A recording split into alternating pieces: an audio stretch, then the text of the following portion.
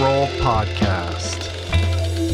Good to go? Excuse me, I'm having a Nespresso. Come on, man. This is the part where I introduce the show. I'll allow it, though.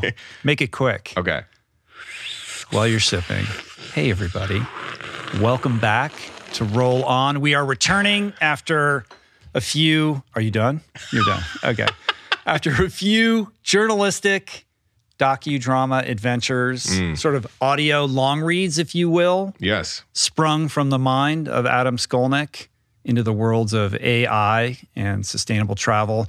But today we're going to snap back. We're going to snap back and do an old school OG rendition of the show where Sir Adam, Lord of the Swim Mask, and I catch up on life. We're going to shoot a little bit of shit, share sundry matters of interest peaked. We're going to answer your questions with a heavy emphasis today on the questions and answer piece. And then we're going to call it a day.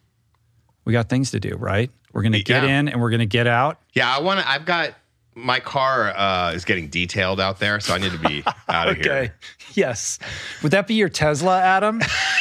Why isn't there a detail thing in my compensation package? I think I need auto detailing. In your rider? Yeah. With the show? Yeah, when I come here, I need to get other stuff done. Well, let me take a look at the download numbers and we'll see. It depends on how it goes today. Don't do that. Right? Okay. But how you doing, man? It's been a minute. We've done those other roll-on shows, but we haven't sat down and just kind of like, did a mind melt and caught up. I miss you. On life. I miss you. Miss you too. This is where we connect on different subjects. Over the phone, it's nice, but I feel like this is our relationship. Yeah. Right here. It's a bond. It's a bromance. I'm glad you said it. But happy to be back in this chit-chat friendly format that has been, the people have requested it. That's true. Yeah. I'm going to get into that in a little bit. Yeah. But first, you dropped a banger on the New York Times once again. Yeah, thank you. With all kinds of photographs. And I know. I didn't do any of the photos. All I was the photo facilitator, which is my want when I collaborate with a photographer. This was Caitlin O'Hara. She's fantastic. She's based out of Phoenix.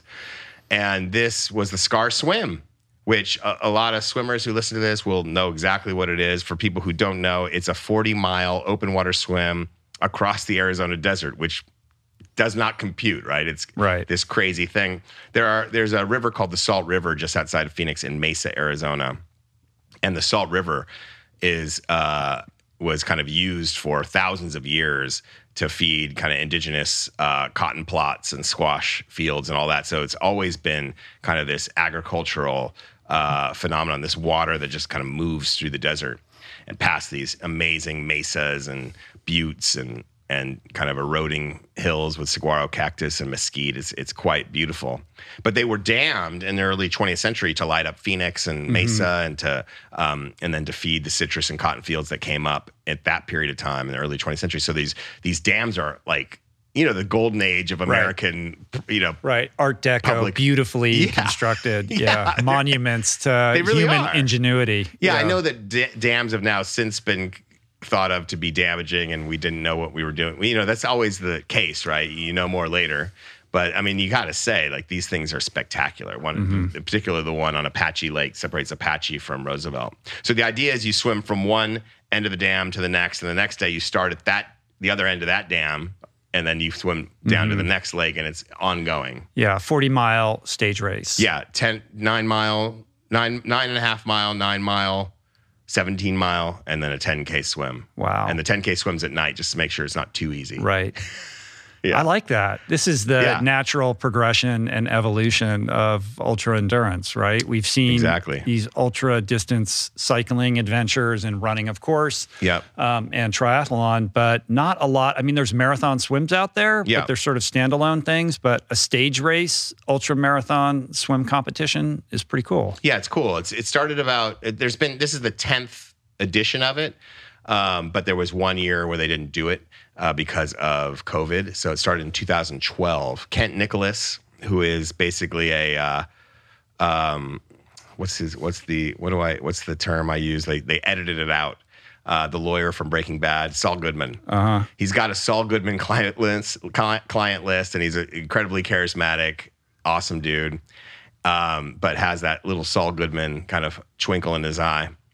Started it because he's a swimmer and he was preparing to swim Catalina. And so he would swim Saguaro.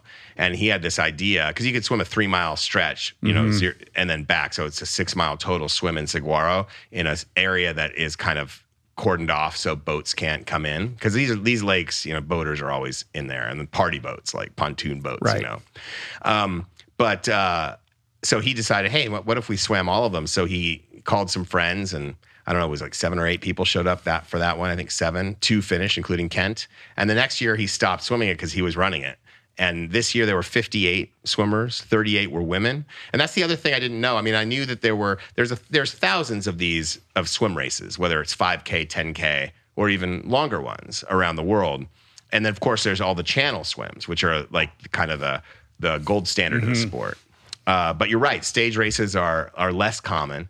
And what I didn't know, even though I've covered open water swimming, I didn't realize how dominant women are in the sport, which is really cool. I thought that was so evident when it's almost 2-to-1 women. You can't really, even I can't miss that. As the distances get longer, the gender gap shrinks, but there's something specific about open water marathon swimming where that gap is even smaller than it is in other endurance sports. Women really distinguish themselves in all of endurance. You're saying? No, I'm saying with marathon swimming. Yeah, I think so. Yeah, so that was great. I mean, it was an exquisite race and what's cool about this race is you get these people, heads of channel associations from all over the United States and people who've swam all these amazing channels from all over the world. They all show up there and they trade secrets and they like advocate, hey, come swim my race, I was invited to like 3 different races just being there. It's one of those kinds of flashpoints for this community. Yeah. I feel like it's still like it resembles what ultra running probably looked like in the, mid 90s. Yeah. Like this really specific, nice, very small insular subculture where everybody knows everybody. And it's just pitch your tent and do the race and nobody notices kind of thing. But when you start writing about it in the New York Times and everybody's looking for, what's the next cool adventure and people are talking about it on podcasts like this, these are the things that, the seeds are planted for this to grow. Anyway. So a couple last thoughts on this, though. I wanted to say I met an incredible woman named Sarah Thomas, who I mentioned in the piece. You know who Sarah Thomas is? She's the first to swim the English Channel 4 times in a row. 4 times in a row. Wow. You know how you like drop your stuff on the pool side and it's a cool video and then we all see it and then do laps? Right. She's doing that she does between France and England. I mean, isn't that amazing? That is. She also said... How long did that take? 25, was it 52 hours? Something like that? I forget. I have to look. It was some crazy number. She swam Lake Powell, 100 miles across Lake Powell or something. And she said my stroke looked solid. That's what she said. Well, there you go. Yeah, I thought that was nice. Is that what you want on the gravestone? Is that the epitaph? Sarah Thomas, his stroke looked solid. Yeah. You know what? But she's a recruiter. Like that's her day job. She's a recruiter. And she says, you're coming in hot from the New York Times. She's going to tell you that you look good. You're just counting? In your swim mask and the whole thing. I had the full swim mask. And she said, my stroke is solid. But then I later found out that people come to her in Denver and say, hey, I'm thinking about doing a 5K or 10K. And by the time she's done talking to them, they're training for the English Channel. So she might have a certain way about her. Yeah. But there was 2 brothers I wanted to tell you about, Joe and John Zamantes. And they swam doubles of everything except for the 17-mile swim. Wow. They had their own little Zodiac. They swam doubles. And Joe trains all the time. John doesn't even train. He hadn't swam since February. And he just does doubles, dude. So he did 80 miles. Yeah, they did 80 miles. They did doubles of everything except for the 17-mile swim. Oh. It just wasn't part of their program. Doubles except for the hard day. Okay. No, that's great. Amazing. Yeah, pretty amazing to see these guys just swimming out there, you know. And like the guy did a flip turn at the dam. I saw him do a flip turn. Just went right back. He went back. Yeah. So pretty cool. And it's also cool to see, you know, I myself have fallen into the trap to think of athletes in a certain body type. You know, I've always thought, you know, we think we know what fit is. And open water swimming kind of really challenges that because people come in all shapes and sizes. And you wouldn't pass half these people on the street and think that's a monster athlete. But these are people that have done incredible feats. And so, you know, it's just, I think just, it was a reminder for me to check myself on what I think an athlete looks like and who an athlete is, because they're everywhere. And we walk past and we have no idea. It's like Lakba in Whole Foods, you know? It's like, and there's something about when the distances become longer and longer and longer, where the you know, the body shapes that show up and distinguish themselves in those events don't fit what you have in your mind. Like if you think of the 3100 Self-Transcendent run in Queens every year, where they just run around the block like all summer long until they get 3,100 miles. Like the people that are crushing it, you would never pick out of a lineup and say that person is an athlete. And in open water swimming, particularly when cold water's involved, you have to put on a lot of weight. Like you need to keep your body warm. If you don't put on that layer of blubber, then you're going to be using so much energy to keep yourself warm that you're not going to be able to keep swimming. Yeah. So you see people who look quite large who show up and you think that person isn't fit at all. They are very fit. It's just underneath like this added pad or layer that allows them to, you know, stay in the water for extreme periods of time and also float better. Yeah. So it's a weird thing. It's they cover themselves in Crisco and like all of that. Well, Desitin now. It's like diaper rash cream now is the main one. Have you ever thought about doing Crushing That Channel? You'd be fucking great. I don't like cold water. But you could do Sugaro like in Japan, or you could do I've thought about it. I mean, I did, you know, when my back was causing me problems at the outset and running long distances was sort of off the table for a period of time. I thought, well, I signed up for the Key West swim, which I think was 10K. And then like the flip turns really aggravated my back and I had to back off. So right now I'm just about getting well before I can consider. So you were thinking 10K. But like putting like something like a race like that, you know, that you were just at does sound interesting to me. I think that sounds fun because I've never done a pure swim ultra. And, you know, I think that I would be fairly okay at that. It was super fun. You know, like it was cold, like average temperature, I think in the morning was like 55, but it got up to like the low 60s and the air temperature is so warm. Like Kent insisted I get in. He wanted me to get in for at least a half an hour. And I was in there for like hour 45 and I didn't, you know, I could have kept going. It's just that I got dropped by basically everybody in the field. But because you keep diving down looking for fish. No, it was like, you know, green, a lot of nutrients in the water. The river was like a green river. I mean, the people are awesome. I definitely recommend it.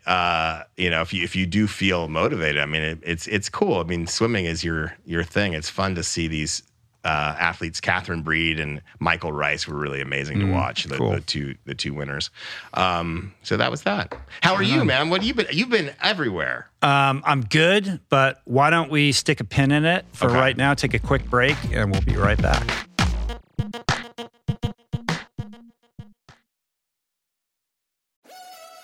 We're brought to you today by On. I am a total gearhead. I love researching the latest technology for the sports I enjoy. And I've learned that people often overlook apparel. But what you wear isn't just clothes. It is, without a doubt, technology. Technology that can make or break a performance. And I can tell you, after spending 2 full days meeting with the apparel wizards at On Labs in Zurich, that On is innovating in this space like no other, with next-gen premium fabrics and just this heightened level of sophistication and precision and testing and development and intentionality previously unheard of that puts them just miles beyond the competition.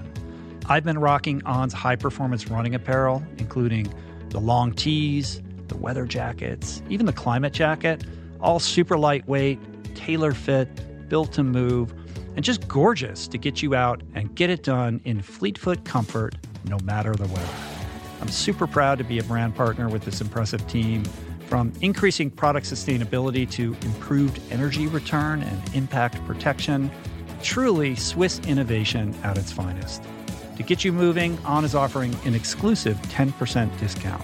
To redeem, head over to on.com/richroll and use code RICHROLL10 at checkout. We're brought to you today by Birch. If you're serious about optimizing your sleep, listen up. I've spent countless hours researching and testing various methods to improve my nightly shut-eye, and I can confidently say that it all starts with a good foundation.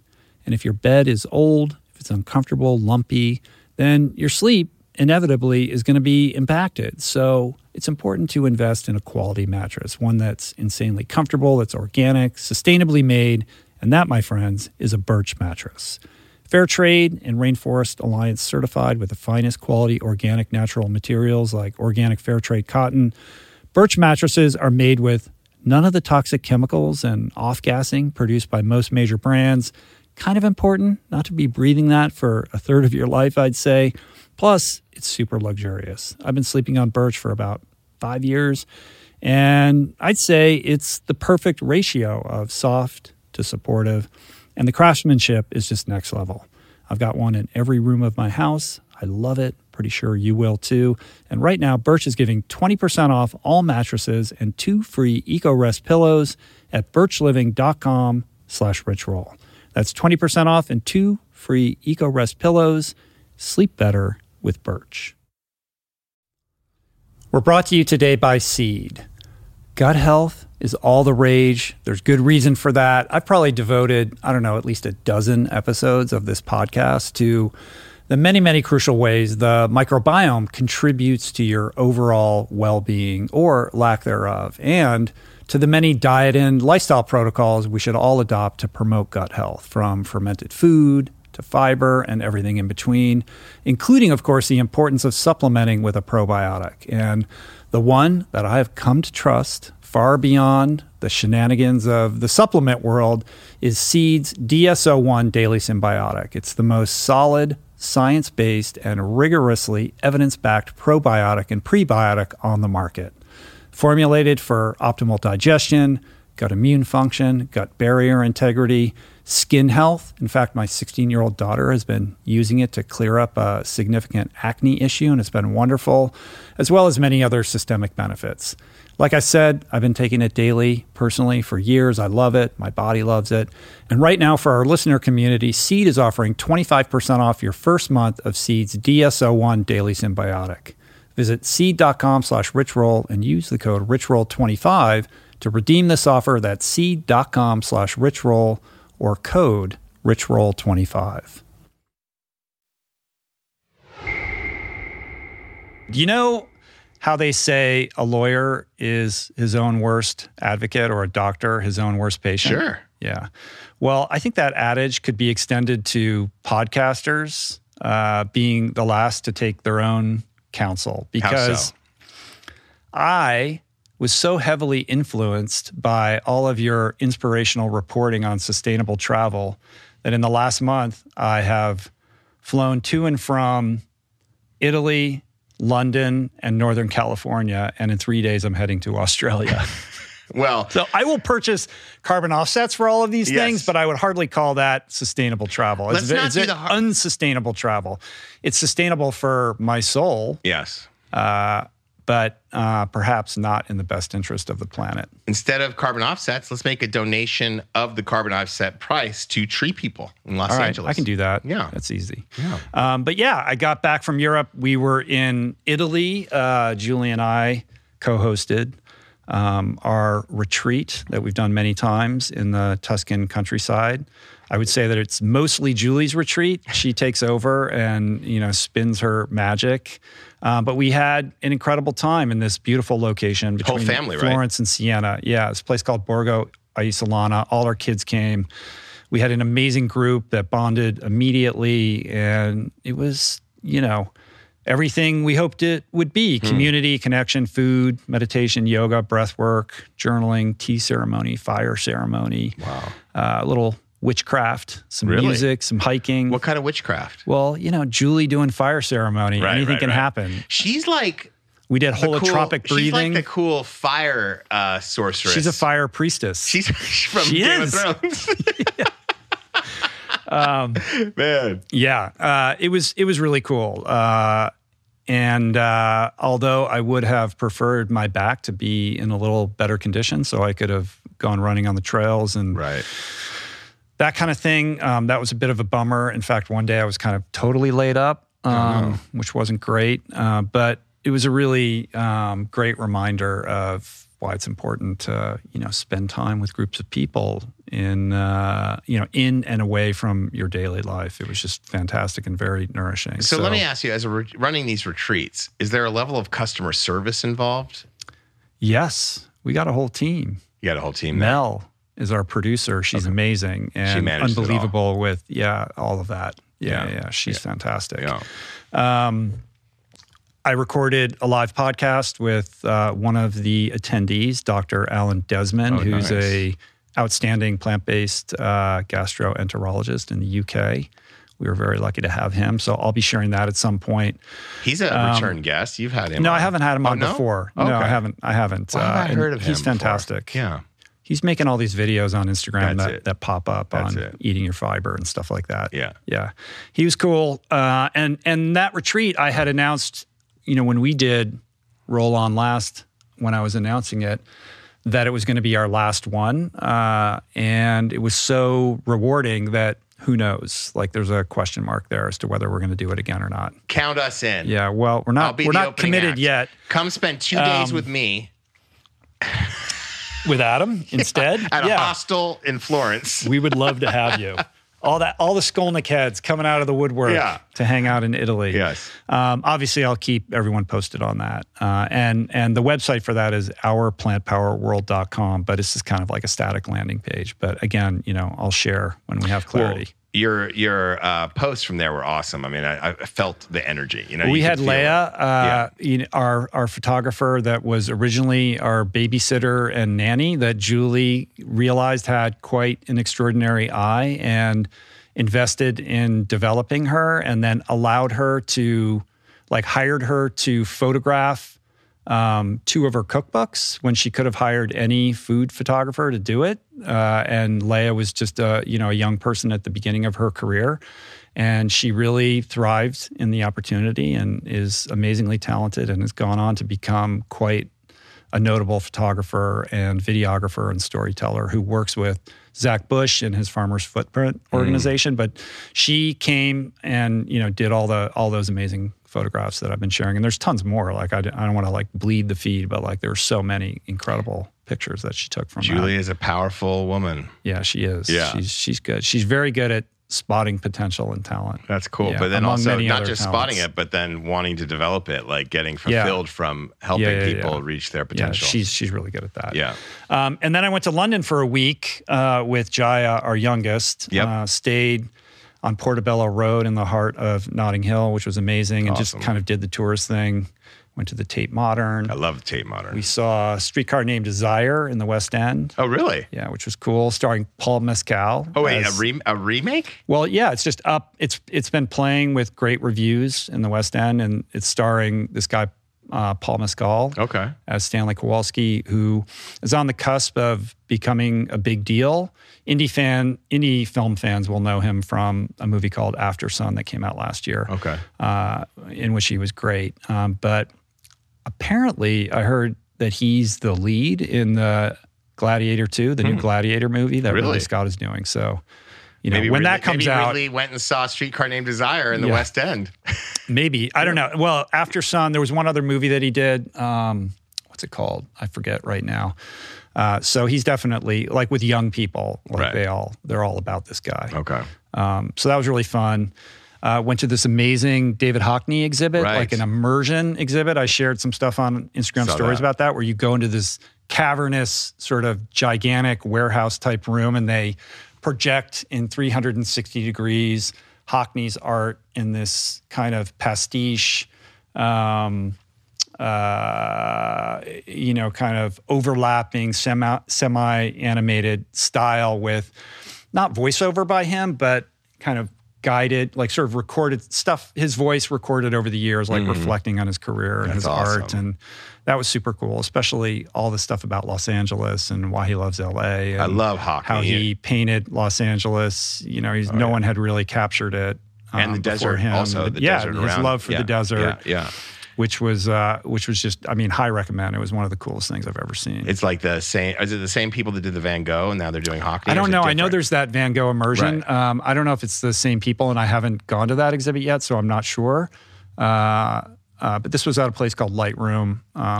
If you're in London, you should definitely put that on your list. It was very cool. I went to the Taschen flagship that used to be, there used to be, or it wasn't a flagship. Beverly Hills? It was the one on Beverly Boulevard. Yeah. Not the flagship store in Beverly Hills, which is fabulous. But they had like on Sweetser in Beverly, I think, they had this gallery that they took over. And they were doing like pop-ups. They did a Bowie thing. They did Michael... the shark photographer. Muller? Muller. Oh Michael yeah, Muller. he did a thing there. He did a thing. And they did Hockney. Hockney was amazing there. Yeah. So but that's static. I would love to see this. Yeah, it's very cool. Yeah.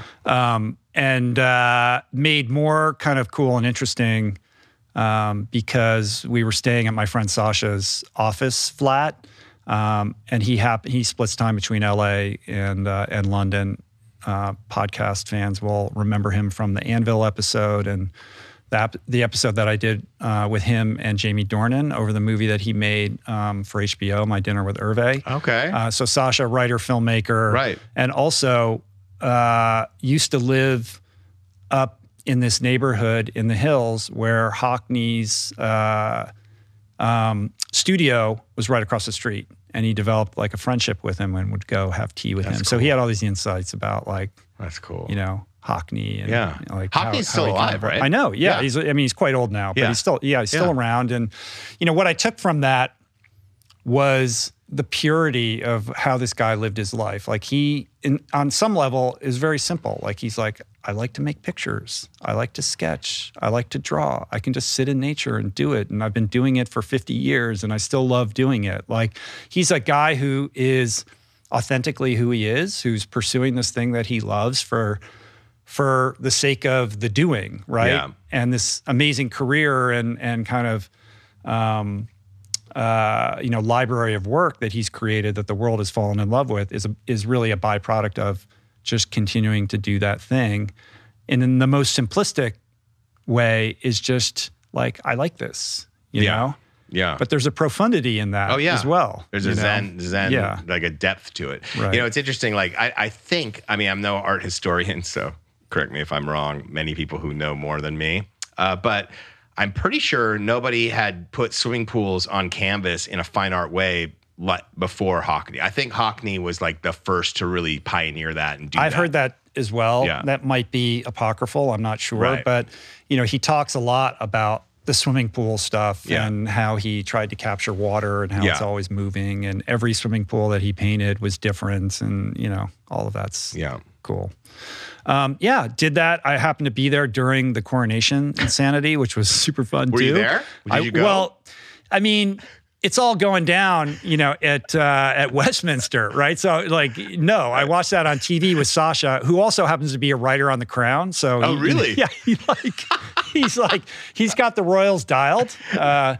So that was fun. The processional between the Westminster Abbey and Buckingham Palace, we didn't go down and stand in the rain to witness that, but I did watch on television as Charles. they exited the Abbey and got into the gold-plated horse and buggy carriage contraption. The whole thing is so insane. Never been inspired by Prince / King Charles. It's so strange. Yeah. Never been into him. This institution still exists and captures the fascination of the world at a time when we're seeing just this, increasing gash between the haves and the have-nots and the economic disparity. And yet there is this institution that for some reason continues to inspire a lot of people and serves as this symbol for an empire that doesn't quite exist anymore, but for some reason retains a level of resonance, which is curious. Yeah, I think probably the haves and have-nots, they've always been, the King's always been the top of that list. I mean, monarchs, not great. Yeah, no, say what you want, though, about King Charles. At least he's an environmentalist. That is true. I mean, he sort of came around the corner with that, right? Yeah, and he's an organic food entrepreneur, I think, and people, or investor. Yeah, exactly. Yeah. I had Tim Spector in here, who's a very prominent UK doctor, and the guy behind Zoe, which is this sort of microbiome app service, and he had very nice things to say about the King and his interest in improving health. And so there is that. It's genuine. Yeah, I don't know. Yeah. So I will say that at one point walking around London, I looked up and I happened to be on Goodge Street. Oh, yeah. And the Goodge tube station was right around the corner. The Goodge tube station? At which point I snapped a picture and texted you and immediately FaceTimed our friend William Goodge, who is in the midst of his Transcon run from California to New York City. Amazing. In the heartland, in the middle of the country. So we should do a Goodge update. Well, where is he right now? Let's look. I think he's in Ohio. Is he in Ohio? We're recording this on Monday. I believe so. I didn't watch the latest vlog. He's in the final 1,000 miles, I think. He's crushing it. He seems to be getting stronger and stronger, and his I think his mileage last week was bigger than ever. He was hitting 62-mile days. I mean, he's a beast. He looks like an athlete. He does, yeah. He looks like an athlete.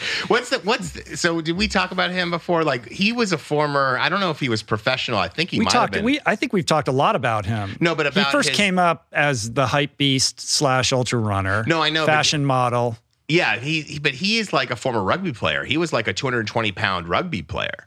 I didn't know that. Yeah, and then his mother died from cancer, and he went on this run to support cancer and kind of process that loss. Yeah, I knew that part. I didn't know about the rugby part. And so this all of his running is to raise money, in memory of his mother. Right. And so he's been doing it since then. But he's like I said, he was like a big beast of kind of like David in a way, like a beast of a Navy SEAL guy that became an ultra, and the body's different but still strong. He's not like a weedy little kind of endurance guy. Not he at is all. Yoked. Yeah, not at all. Yeah. And that apparently is controversial. I don't know if you watched some of the stories and the other vlog.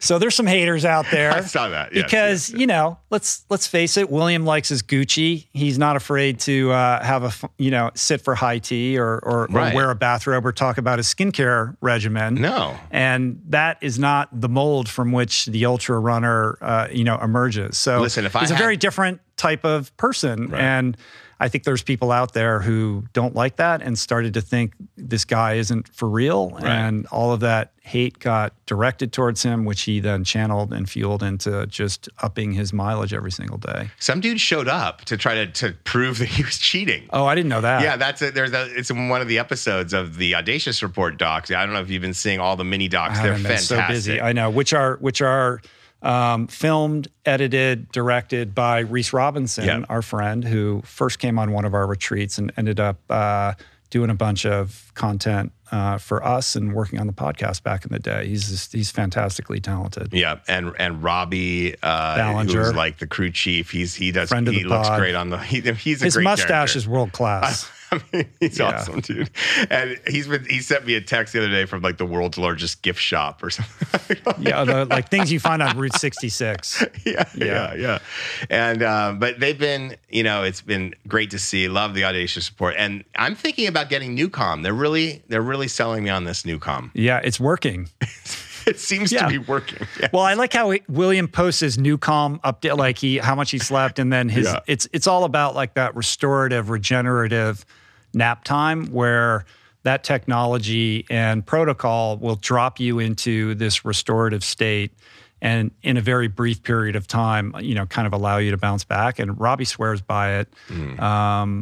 And obviously, it's working for William, and they're a sponsor of that feat. So that's cool. I'm excited to see it all happen. Are you thinking about, you were at the starting line, you thinking about going to New York for the finish? It depends. What's the anticipated date? They were going to do it in less than 62 days from the start date, but at this point, I think they're got to be under 60. Like they're shaving days off. Yeah, So I'd like to. I mean, obviously, I'm not running right now, but I'm going to look into that. It would be cool to be there. yeah, it would be really cool. Yeah. Casey Neistat was at Hella's. That's ending, right. right? And I wonder think if he'll be Hella there. this week is coming up on. Is it his 6-year anniversary of the He run just streak? posted, like- He's doing a group run in New York City to celebrate. He is okay. Yeah, I don't know what day it is exactly, but that's Like pretty 600, like 6,000 days, cool. Or something 1,000 like days, that. something There was a like that. 6 involved, and it was big. That's all I know. I mean, Right? dude. While I was in London, I also did a couple media appearances. I guested on this podcast called Diary of a CEO, which is a pretty big show in the UK and growing really quickly all over the world. I think it's like third or second Oh, fun. biggest show in the UK. Hosted by this guy, Stephen Bartlett, who's a bit of a UK celebrity entrepreneur turned podcaster who became well known as the youngest guest judge on Dragon's Den, which is their version of Shark Tank. Okay. And it was a real honor to do his show. Like Yeah. I think what he's doing is interesting. He's super pro, a great interviewer. So Cool. that's coming out soon. Is it kind of like a how I built this type of pod? No, it's more directed than that. It's really not. I mean, I think it started as a business type podcast. How did you become successful? But now it's gotten so big that he has all different kinds of people Right. on. But he's very good at asking questions and kind of getting beneath the beneath.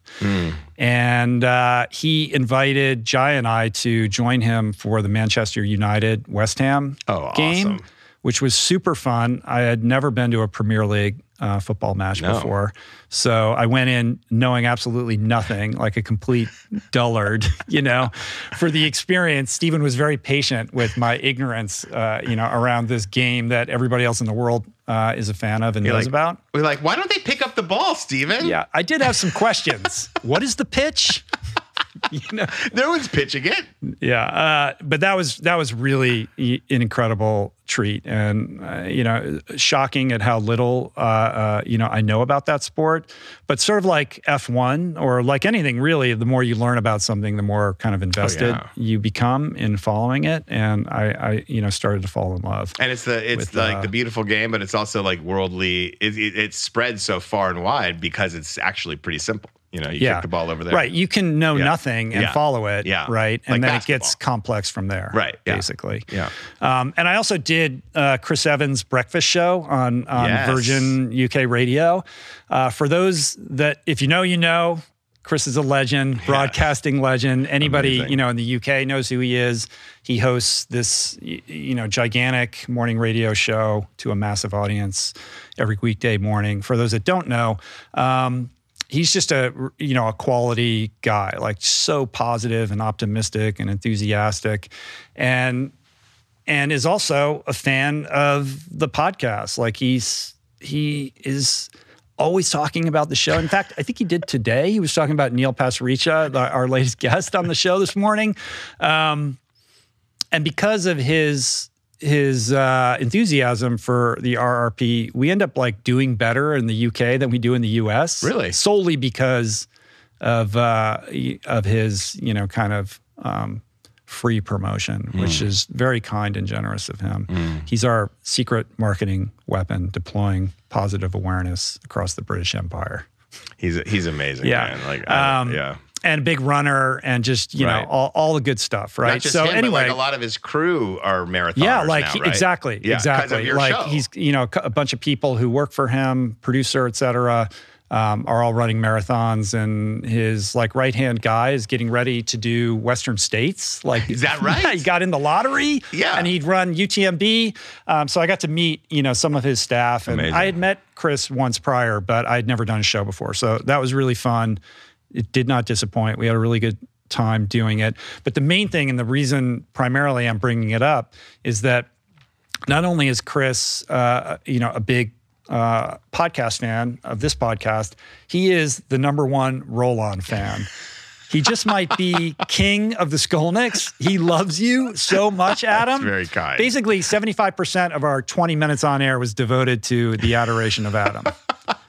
So I'm not sure. So I sent I'm it not to you. Sure about your I was like, ratio. I don't know how you're feeling today, but if you need a little boost, like maybe check out, Chris and I on the radio this morning. No, thank you. I did listen to the interview. Loved it. I mean, he's so high energy and so positive. It's like, someone had called in on, we didn't include the question in this show, but it was like, how come there's not more good news people out there spreading the good energy and all of that? And he is one of those people in media and Sure. at a real high level that does it.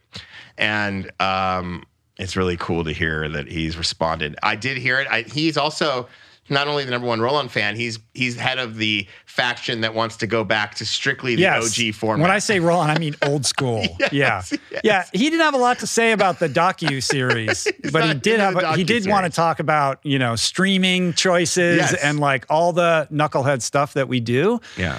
And look, he knows from whence he comes. Right. Like, this is a guy who's been around for a very long time. And he told me, like, Roll-On is great. Rapport is really hard and rare, and you guys have it. And there's something really fun and unique about that.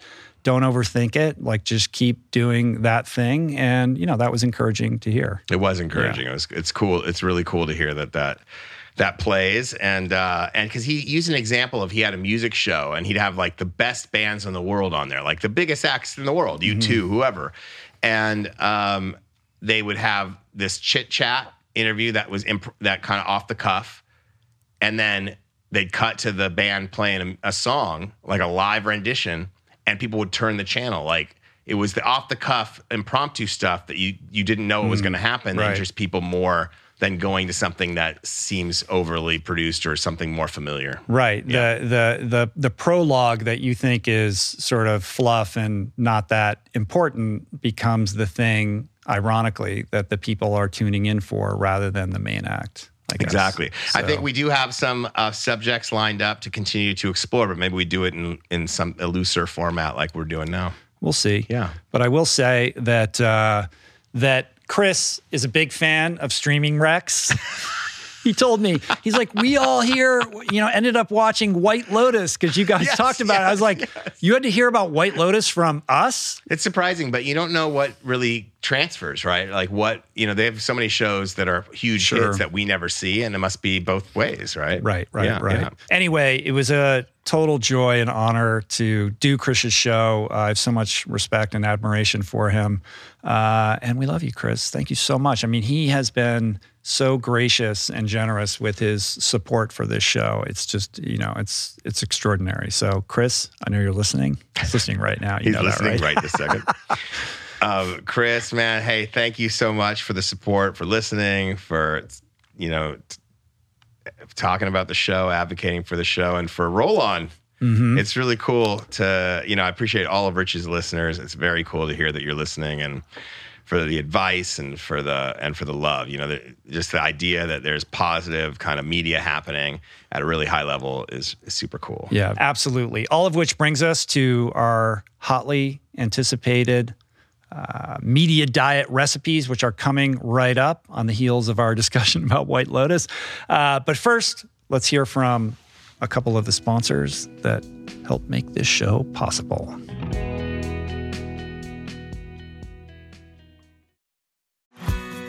We're brought to you today by Recovery.com. I've been in recovery for a long time. It's not hyperbolic to say that I owe everything good in my life to sobriety. And it all began with treatment, an experience that I had that quite literally saved my life. And in the many years since, I've in turn helped many suffering addicts and their loved ones find treatment. And with that, I know all too well just how confusing and how overwhelming and how challenging it can be to find the right place and the right level of care, especially because, unfortunately, not all treatment resources adhere to ethical practices. It's a real problem, a problem I'm now happy and proud to share has been solved by the people at Recovery.com, who created an online support portal designed to guide, to support, and empower you to find the ideal level of care tailored to your personal needs. They've partnered with the best global behavioral health providers to cover the full spectrum of behavioral health disorders, including substance use disorders, depression, anxiety, eating disorders, gambling addictions, and more. Navigating their site is simple, Search by insurance coverage, location, treatment type, you name it. Plus, you can read reviews from former patients to help you decide. Whether you're a busy exec, a parent of a struggling teen, or battling addiction yourself, I feel you. I empathize with you. I really do. And they have treatment options for you. Life in recovery is wonderful, and Recovery.com is your partner in starting that journey. When you or a loved one need help, go to Recovery.com and take the first step towards recovery. To find the best treatment option for you or a loved one, again, go to Recovery.com. What is the meaning of life? What happens when we die? What is our purpose here? If, like me, you ponder these delicious existential questions, I have got just the thing for you. It's called Soul Boom. It's a podcast hosted by everyone's favorite best friend and my friend, the deep thinking and deeply hilarious Rainn Wilson, where he communes with intellectuals and entertainers, theologians and philosophers in intimate exchanges that tickle the mind, heart, and yes, the soul. Subscribe to Soul Boom on YouTube or wherever you get your podcasts, and explore other groundbreaking series at voicingchange.media.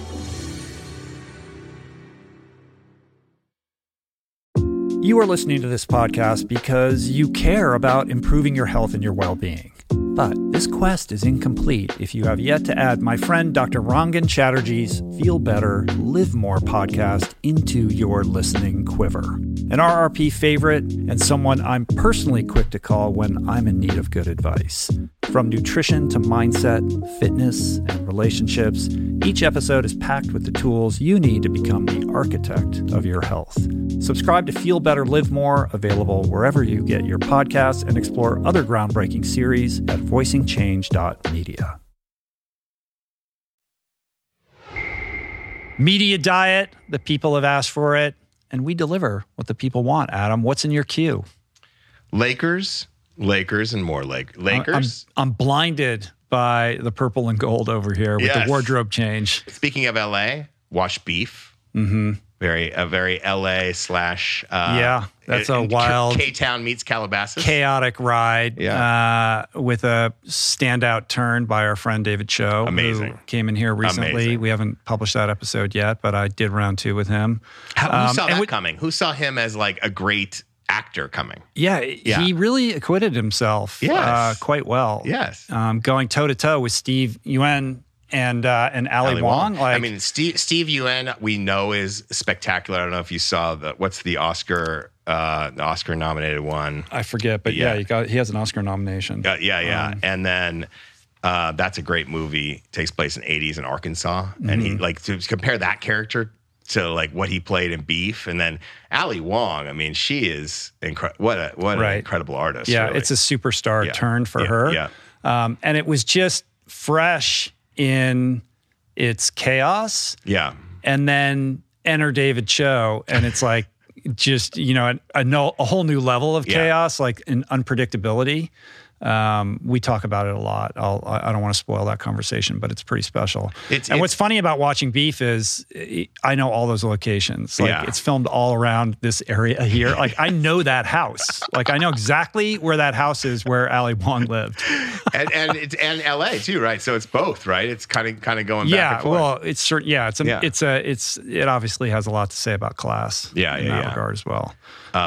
Super fun. I found it to be the freshest thing I've seen since the first season of Atlanta. It reminds me of the first season of Atlanta in its kind of, not exactly the same tone. Atlanta's more of a straight up comedy, I think, although this is very funny. But at least the first season of Atlanta was. But similar kind of like offbeat, abstract kind of. Sure. Yeah. Everyone is terrible in this show. Right. That's the difference. Atlanta, you have people to root for. This show, there's no one to root for. Speaking of a show where everybody is terrible. Yes. There's a little show on HBO. You might have heard of it. A little baby show called Succession. Yeah, I've been watching Succession too. Not exactly a hot take to say like Succession is in your queue, but That show is just on a whole other level. From anything else out there. I don't know how much spoiler we want to get into, but this season there was a noticeable departure, and I've been kind of like off this season a little bit more than I have been in the past, but the election night was sublime. I mean, that was an exquisite, just unbelievably well-considered piece of television. Amazing. It was an art form in and of itself. I agree. Created by a bunch of Brits to tell the most American story with a level of incisiveness that I haven't seen. You know, I mean, it's so reminiscent of the 2016 election, and done with satire, but also with a heaviness to it that distinguished that episode from many of the others. Like, I'm all in on this season, and it's just been riveting for me to watch. You're all in on the current drama as to where it's going. It's interesting. Roman is making his power move. I mean, he's gone full Darth Vader. He's going full. Yeah. We don't want to spoil anything. If people are like behind, it's dark. It's getting really dark. Yeah. As Jeremy Strong, who plays Kendall Roy, has said, it's Richard III, which, if you know that play, you have a good sense of where the chips may fall at the end. Right. But we shall see. Two more episodes left. All I know is Kendall won't win. Well, even if he wins, he doesn't win. He loses. That's the thing. Right. Nobody's winning. No. This, and it's not a mystery.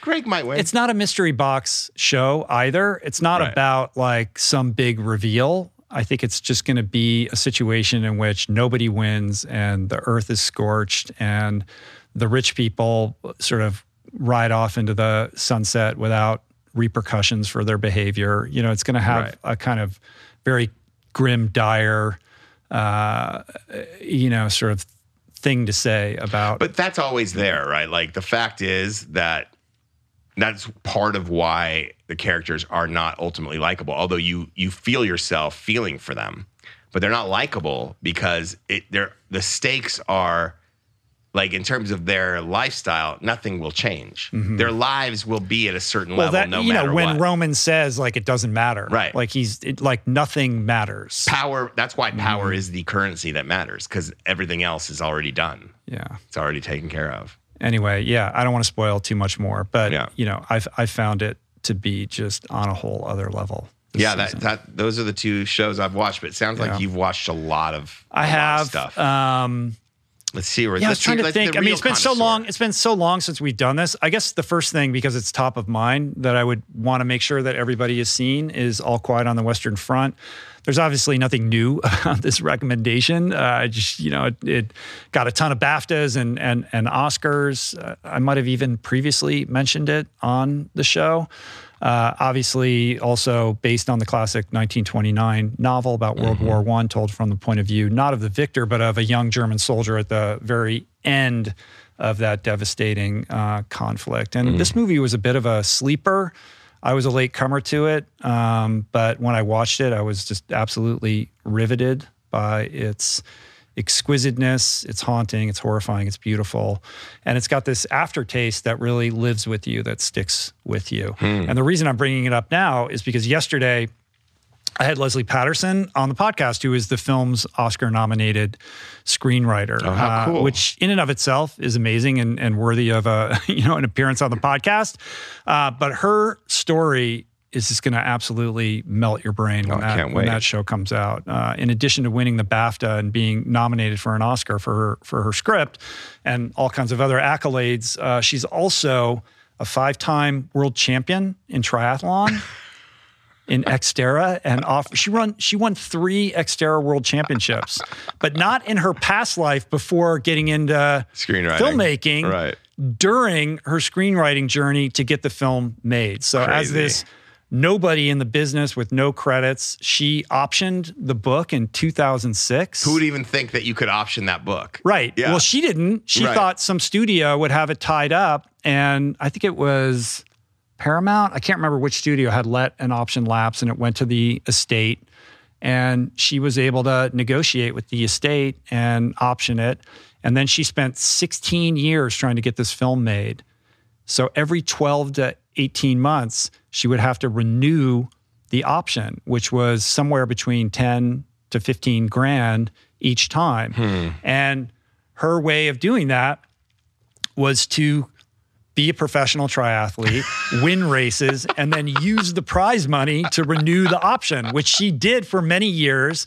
She went out of pocket over that period of time, over 200 grand to keep this thing alive.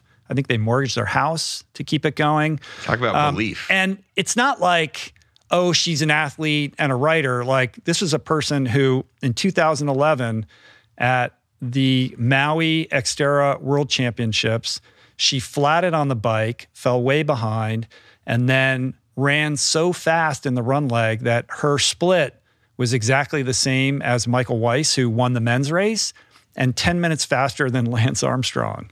Like, she's an absolute baller.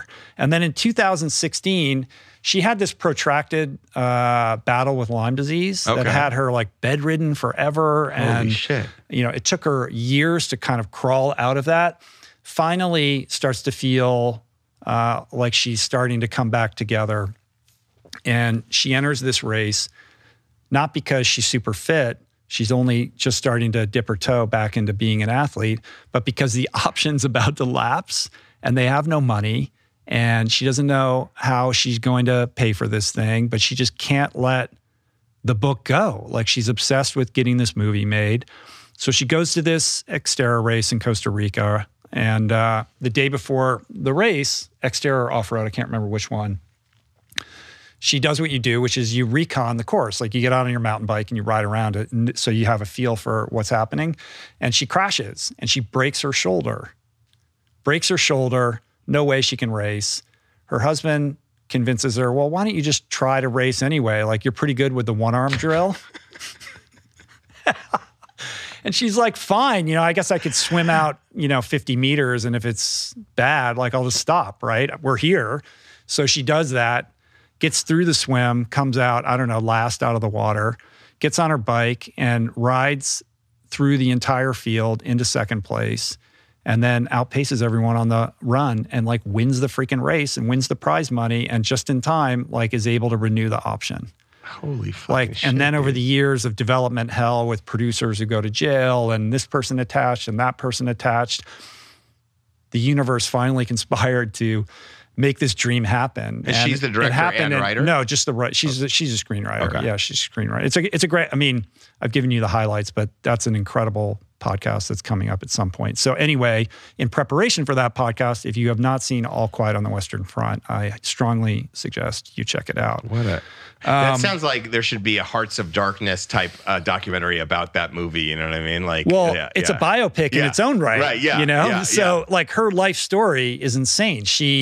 She played rugby when she was 7 years old in Scotland and played with the boys. And like, there's all these episodes in her bio and over the years that, she's remarkable. So how cool. Very cool. The AI episode, remember when we did that, Adam? The AI episode today, Sam Altman of OpenAI was getting in the Senate, getting grilled. Right. He's getting grilled on possible. That was inevitable. Regulation. Yeah. Right. Yeah. Well, that's a case of the tech titan realizing that he has to appear friendly to regulators to sort of say, we need regulation. We want regulation. Yeah, this is the friendly Not one. really. It's not like, a hostile what one. is the Succession, season about, like, going and before Congress and talking about regulation? It's sort of like, what would Cousin Greg say? Well, we kind of like regulation. Do we like it? I would love to see Cousin Greg getting in those. We like hearings. Regulation, right? Oh, we don't like it? We saw Tom in the hearings, right? Tom was in the hearings. Tom would be the guy. Yeah, that's right. Tom was in hearings. Was in the that's hearings. Right. I forgot about that. Yeah. And then these sort of elected official bureaucrats who are trying to wrap their heads around AI, you can't. It's hard to imagine. The complexity of this is so intense. Like, how does someone who's not fully immersed in this world understand the best way to regulate it? I don't know. We did a whole episode. It was kind of trying. We thought we were behind when the episode came out. Turns out we were way ahead. Like, since the episode came out, we called out There's going to be an AI written screenplay. South Park dropped their episode. We called out there's going to be AI written novels. They're all over the place. You know, like it's happening. We're using so many AI tools here in our workflow now. It's insane, but it's creating unreal efficiencies so we can do more of the cool creative stuff. I am AI right now. This isn't even Adam. Of course. This is an AI in a Laker sweater. I'm having a light bulb moment. But I bring up AI because there's a couple interesting AI-themed series out there right now that I've enjoyed. The first one is Rabbit Hole with Kiefer Sutherland. Okay. Which is kind of a taut, fun thriller in the style of 24, where he plays a guy who is hired by corporations to do corporate espionage, you know, where and then all of this sort of intrigue happens as a result of of an AI-related kind of situation, which makes it fun. But it's fluffy network television, but it was a fun watch. And then there's this show called Mrs. Davis. Have you seen this show? I have not. This show, which is on Peacock, the streaming service Peacock, was created by one of my favorite writers in Hollywood, Damon Lindelof, who is the genius master storyteller, also a dream podcast guest. He'd be great. I would love to get him. Yeah. He's known best for Lost. And then was on the receiving end of so much criticism on Twitter as a result of the way that Lost ended that he quit Twitter to spare his mental health. But he went on to create The Leftovers on HBO. He is the genius behind Watchmen on HBO, which is an extraordinary limited series, which everyone should watch. And he wrote Prometheus, which I think is a highly underrated and misunderstood exploration of the origin of mankind that's set in the extended Alien universe. Did you see Prometheus? No. Yeah, it's a very cool movie. And he did he was doing a Twitter novel or something He did that. Yeah, I remember that. He came back to Twitter and did it during Did he do that on Twitter? I remember something pandemic. about that. Oh, no. It was before the pandemic. It was part of Next Draft newsletter. You know that newsletter Next Draft? And he was writing, I believe he was writing a serial novel. Oh, I don't know. Yeah. I don't know. Yeah. He recently ankled, as they say in Hollywood, a new Star Wars project. So What's he's ankled? What's that mean? You don't know that? No. Do you live in Los Angeles? Let's go Lakers. Do you even Variety or Hollywood Reporter, Adam? No, but that's sort of like the parlance of the trade rags, where they're like when an executive leaves one studio and goes to another, they say they ankled Sony for DreamWorks. Oh. You never heard that? Never heard it. Yeah. That's insider talk. You are a bit of an insider. Anyway, I'm an outsider, baby. Anyway, so Damon has co-created this new series called Mrs. Davis. Okay. That he co-created with this veteran TV writer called Tara Hernandez. And she's really the one who's running the show. He's more in the background, but his fingerprints are all over this thing because if Damon is anything, he's somebody who knows how to create really compelling, unique stories that just defy your expectations and always, take you places you never expected to go. I don't want to give out spoilers for this show, other than to say it's kind of a heightened, semi-comedic sci-fi series where a nun uses her faith to essentially wage war on an all-powerful super AI that everybody else is in love with. So if you think of it as this kind of like the most advanced algorithmic Her, the movie Her, in the form of this like ear pod that everybody has in their ear where they're in constant communication with this, super consciousness. It's sort of like if ChatGPT became a religion, and this AI that's called Mrs. Davis sends this nun on a mission to find the Holy Grail. And then it just goes like bananas from there. And so sexy nun on a mission to find the Holy Grail and to destroy basically, AI. Yeah. I'm in. I mean, come on, right? I'm in. Yeah.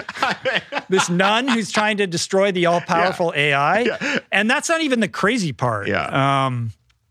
Everything that Damon has ever done, is just super unique and fresh and unexpected and unpredictable and wildly entertaining. But also, and this show certainly does that, manages to grapple with big questions. And this show in a really fun way, not in your face, but kind of operating in the backdrop is, these sort of big questions around existence and what is God and, the singularity and stuff like that, which makes it pretty fun. So anyway, I would check that one out. Okay. Those are my big ones. Okay. I'm a sucker, as I've said before, by anything CIA, Mossad, MI5, MI6. So I rushed through Slow Horses while I was in London. I figured I'd go deep Brit while I was there, and I really enjoyed that. Which is on Apple Plus, I think, right? So you're just knocking out episodes before bed usually, right? In the tent, on the plane. Yeah, I had a lot of plane time. Yeah. So I fired up a lot of this flying around. And let's face it, Jack Ryan is returning June 30th on Amazon. Pure dadcore. You should be able to get him on. Bring it on. Can't you go through that guy's A-list. Krasinski? Soul Bloom. Can't you get to Krasinski through I can't ask Rain for that. You can't ask Rain? No. They're still in He'd touch, be great. right? Remember when Kaczynski during the pandemic did that Good News YouTube show? He should have kept doing that. I think he sold the rights or something like that. And then I don't know what happened. They were going to make it just disappeared. Nothing ever happened. No. But that was pretty cool. I mean, that was an incredible example of right place, right time, right guy. And everybody just wanting something to feel good. Well, also because he made this conscious decision to do action stuff, and he was smart. He was making, and it's probably what he loved to make and wanted to make, and he got buff and all that. But the Good News was back to Jim. Almost. It was like if Jim was doing it from his, you know what I mean? It was almost like more Jim. Right. There's just the wholesomeness of it. Yeah. Exactly. Yeah, which was cool. So those are my picks for now. I mean, I had a few other things here. I mean, on the podcast front, there were a couple interesting things that I stumbled across. I think I mentioned this podcast series called The New Gurus. Did I talk about that with you before? This woman, Helen Lewis. You have mentioned it to me, who writes for The Atlantic, did a podcast series on the kind of guru sphere. Yes. Particularly, in the content YouTube podcast space. She recently released this bonus episode on the manosphere, which I thought was super interesting. Okay. The influence of male podcasters on young men. That I thought was fascinating and is worthy, for the better and worse, I guess. Yeah, right. Yeah. And Rick Rubin launched his podcast, Tetragrammaton. Have you listened to any of those episodes yet? I have not. But do you know what that word means? I had to look it up. No. It is the Hebrew name for God translated in 4 letters. I thought it was Adonai. R-I-C-K, Rick. Adonai is God. I'm just kidding. No, like Yahweh without the vowels. Oh, okay. Right. Okay. Anyway, it's pretty cool. He's doing something really unique and original in the long conversation space. Okay. He had Alejandro Inarritu. I know I'm mispronouncing his last name. The director behind Birdman and Babel. He had Phil Jackson on. You're going to want to tune into that one. Love Phil Jackson. It's cool. So I would check that out as well. And I will check that out. That's it. This concludes the media diet. You know what? You're a good person to do the media. I've always been can I say I've always been an advocate of the media diet. You've always kind of shied away. You're like, who cares what I watch? People care. But what's funny is, good recs from you. Given the kind of themes and context of this podcast, you would think I'm going to say, here's a documentary and here's this, really philosophical, deep piece that's going to change your life. And, I'm kind of just sharing entertainment and fluff, which feels a little bit orthogonal to the, recurring themes and focus of the show. So it feels indulgent, but it's okay to have fun too. But it also shows the art side. It shows your kind of why you were attracted to the entertainment business as a lawyer, because you love film, and it shows that you. And we do have a listener question. I think it's the last one that we're going to answer, where I'm being asked for stories from that period of my life, of which I have many. So I bet. if you're interested in that stuff, stick around to the end. Meanwhile, I watch sports, and I'm still watching Apocalypse Now. I started it 3 weeks ago, and then I'm watching it in like 10. This is what happens when you have a toddler. Right. It's like you have plenty of time to go to Lakers and Dodgers games and watch sports for like hours and hours a day, but Apocalypse Now takes you a week to get through. A week? Yeah, that's a good week. You have a small child. It's understandable. Exactly. My kids are grown. You got time. You're in the tent. You're like, I'm going to knock out 5 spy shows. No. Anyway, what do we got next? Are we going to go right into the AMA? We are, but first, a wardrobe change.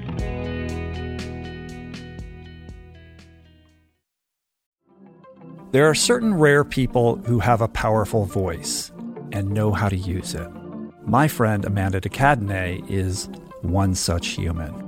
The podcast is called The Conversation because it is the conversation, a groundbreaking series of raw and honest exchanges on the issues that matter most: mental health, sex, politics, ambition, gender roles, and more.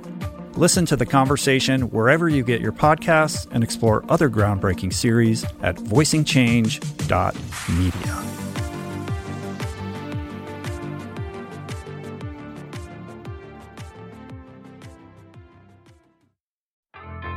There is so much health information out there. It can feel overwhelming and leave even the most well-intentioned confused about what's what and who to trust. Well, the first person that I call when I'm seeking clarity is my friend and nutrition expert, Simon Hill, host of the fantastic podcast, The Proof.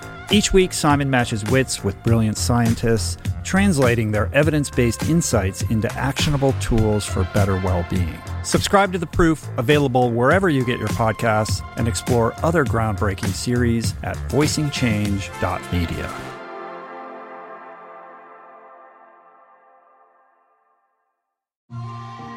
I'm super proud to announce my next venture, Voicing Change Media. This beautiful consortium of thinkers, storytellers, artists, and visionaries, all committed to fostering meaningful exchanges and sharing thought-provoking content. Voicing Change Media will feature shows like The Proof with Simon Hill, Soul Boom with Rainn Wilson, Mentor Buffet with Alexi Pappas, Feel Better, Live More with Dr. Rangan Chatterjee, and The Conversation with Amanda de Cadenet. You can explore this network and all its offerings at voicingchange.media.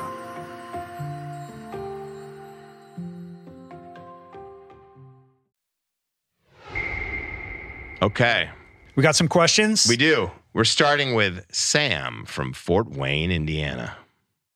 Hi, my name's Sam from Fort Wayne, Indiana, and I was calling for some tips on fatherhood. I am expecting my first child in about a month, and I'm really excited and really nervous, and I really respect both of your guys' opinions and would love any tips or advice on becoming a dad. Great question, Sam. Thank you for that. Adam, yes. You're not only a new dad, I think you're a parenting guru. You're a self-help guru. You have some parenting advice. It's been 15 years since I had an infant. Calling me a parenting guru. Step up is and a bit of a stretch. Own your space, Adam. What is the advice you have for Sam? I will say this. As an older dad, I was 48 when Zuma was born. I have a natural inclination to what I'm about to say, but because being an older dad, there's certain advantages. There's disadvantages, of course, physically and otherwise. But one advantage is, when you have the baby and you go through that process in labor and your wife does it and you're there, the excitement is just everywhere. You feel the excitement. You feel it from other people, your neighbors, your family, your friends, having the baby, this new life in your hands. It's exciting and dizzying. But that fades. And I think what any new parent needs to do is accept more than the excitement, more than embracing excitement, because the excitement's going to happen. Really the next stage is complete acceptance. Accept this new phase you are in. Do not compare it to anything that came before. Do not compare it to your other friends that are in different seasons of their lives.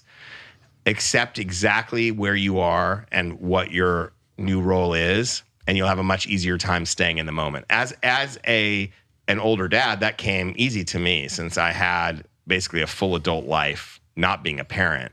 I didn't have any sort of FOMO whatsoever. It was easy for me to not give a shit about anything else and just kind of really click in.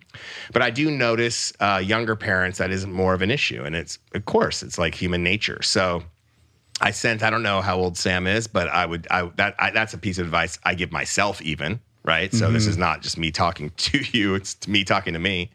Also exercise, grab what you can. You got to stay fit. you got to do that from the outset. You don't want to try to catch up like 6 months later. So 30 minutes is all you got. Go get a 30-minute. Take as soon as the baby can, go outside, go on long walks, go on walks with your family. And then when you can, start to run or do what you have to do to stay fit. Change as many diapers as you can early on. Just be there. Be there for your partner. Be kind to her. Be kind to yourself. Be kind to the baby. You'll go far. And say no to the snoo. No to the snoo. What is the snoo? The snooze bar? The snoo is this bassinet contraption that you kind of you swaddle the baby and you strap them down, and it like rocks them back to sleep. Yeah. So you don't have it's to get babies to sleep through the night, and it's supposedly like a sleep training without the mean kind of cold shoulder aspect to it. And Zuma was a great sleeper up to 4 months, and he got too big for the snoo, and it's supposed to be 6 months, so we didn't have a chance to like do what they say to kind of phase it out. But in retrospect, it's kind of a crutch, and it doesn't really help. Like once you take the snoo out of you're starting at zero. So we thought we were getting, we had whole nights with Zuma 4 months, and then this first sleep regression happened, took him out of the snoo, and it was like bananas. So that's interesting. Well, first of all, that's great advice. Hey, thank you. You are a self-help guru. You wrote on the outline, acceptance is your golden chalice. Yes. And then you didn't actually say that out loud. And I'm thinking, this is the title of your parenting book, Adam.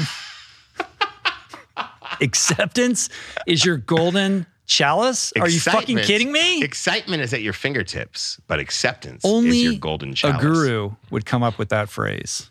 When I give advice to people, I try to just make sure my fingertips are connecting in a certain manner. So I really look like I've thought this through. Yeah. Projecting confidence, presence, calm. Yeah. When I'm 98 and I finally get my TED Talk, it's going to be full fingertips connecting the whole time. Right. Okay, good. Although I do take issue with this snoo thing. I would say it was a lifesaver for us to have, we didn't call it a snoo, but it was like this hammock thing, and we hung it from the ceiling, and it had a little bit of a spring in the cord, right? Okay. An analog snoo. And it was right next to Julie's side of the bed. And so if the baby started crying, we could put the baby in the hammock, in the sling, and the movement of the baby gently, makes the thing bounce a little bit and puts him back to sleep. And that was a lifesaver. So I tell all young parents that they should invest in that.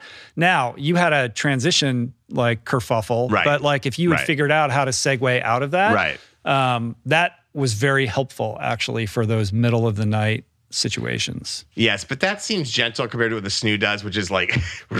see, this is a different thing. This is like a sling that hangs, and it was beautiful, like organic cotton. Lovely. I don't remember the model of it, but I'm sure people can find it. But yeah, acceptance, that's huge. I agree with that. Not comparing it to anything that came before is super important. I agree with that completely. I think it's very easy for a young father, young parent to, project or develop an attachment or an expectation of what it's going to be like, because we've been imagining it for so long, and we've seen it portrayed not only in friends and family, but on television and in movies. And we think we're supposed to have a certain type of response when the baby comes, and we think about sort of modeling ourselves after what we've seen out in the world. And I think everybody is different. There's this narrative, it's love at first sight. You see the baby and your life changes in a moment, and it's never the same. And that's true for some people, but that's not true for everybody. And I know lots of young fathers who actually had to play a little bit of catch up with that, where they couldn't connect immediately because there's no personality yet. There's no it's hard to, yes, this is your child, but the development of the emotional bond for a lot of people is something that just only emerges over a more extended period of time. So because I've heard that story so many times, I always want to let people know, you shouldn't, if you're not feeling the way that you think you're supposed to be feeling, everything is okay with that, and to kind of let that go and forget about that projection or that ideal.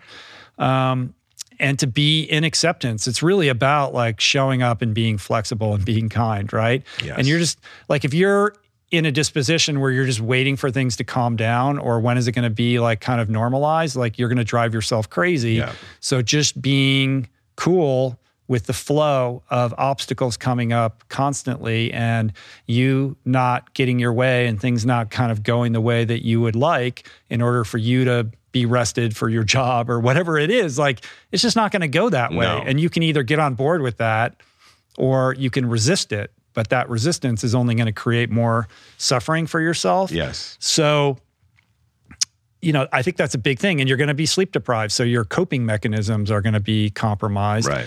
But they're not going to be in the type of deficit that your partner is experiencing. Yes, and so that's also true. You They got to go be through a really car conscious crash. of not being this, I need that, being selfish.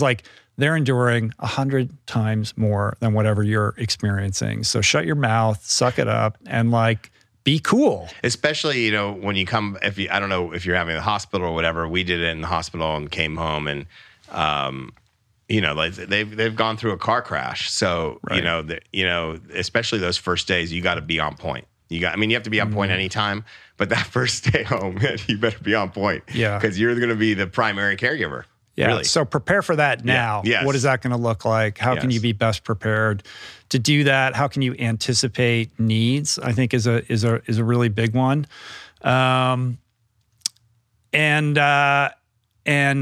Forgetting about whatever your old routine was, because that's gone. Yeah. So judging yourself against your ability to adhere to the way you used to kind of navigate your day is a losing battle.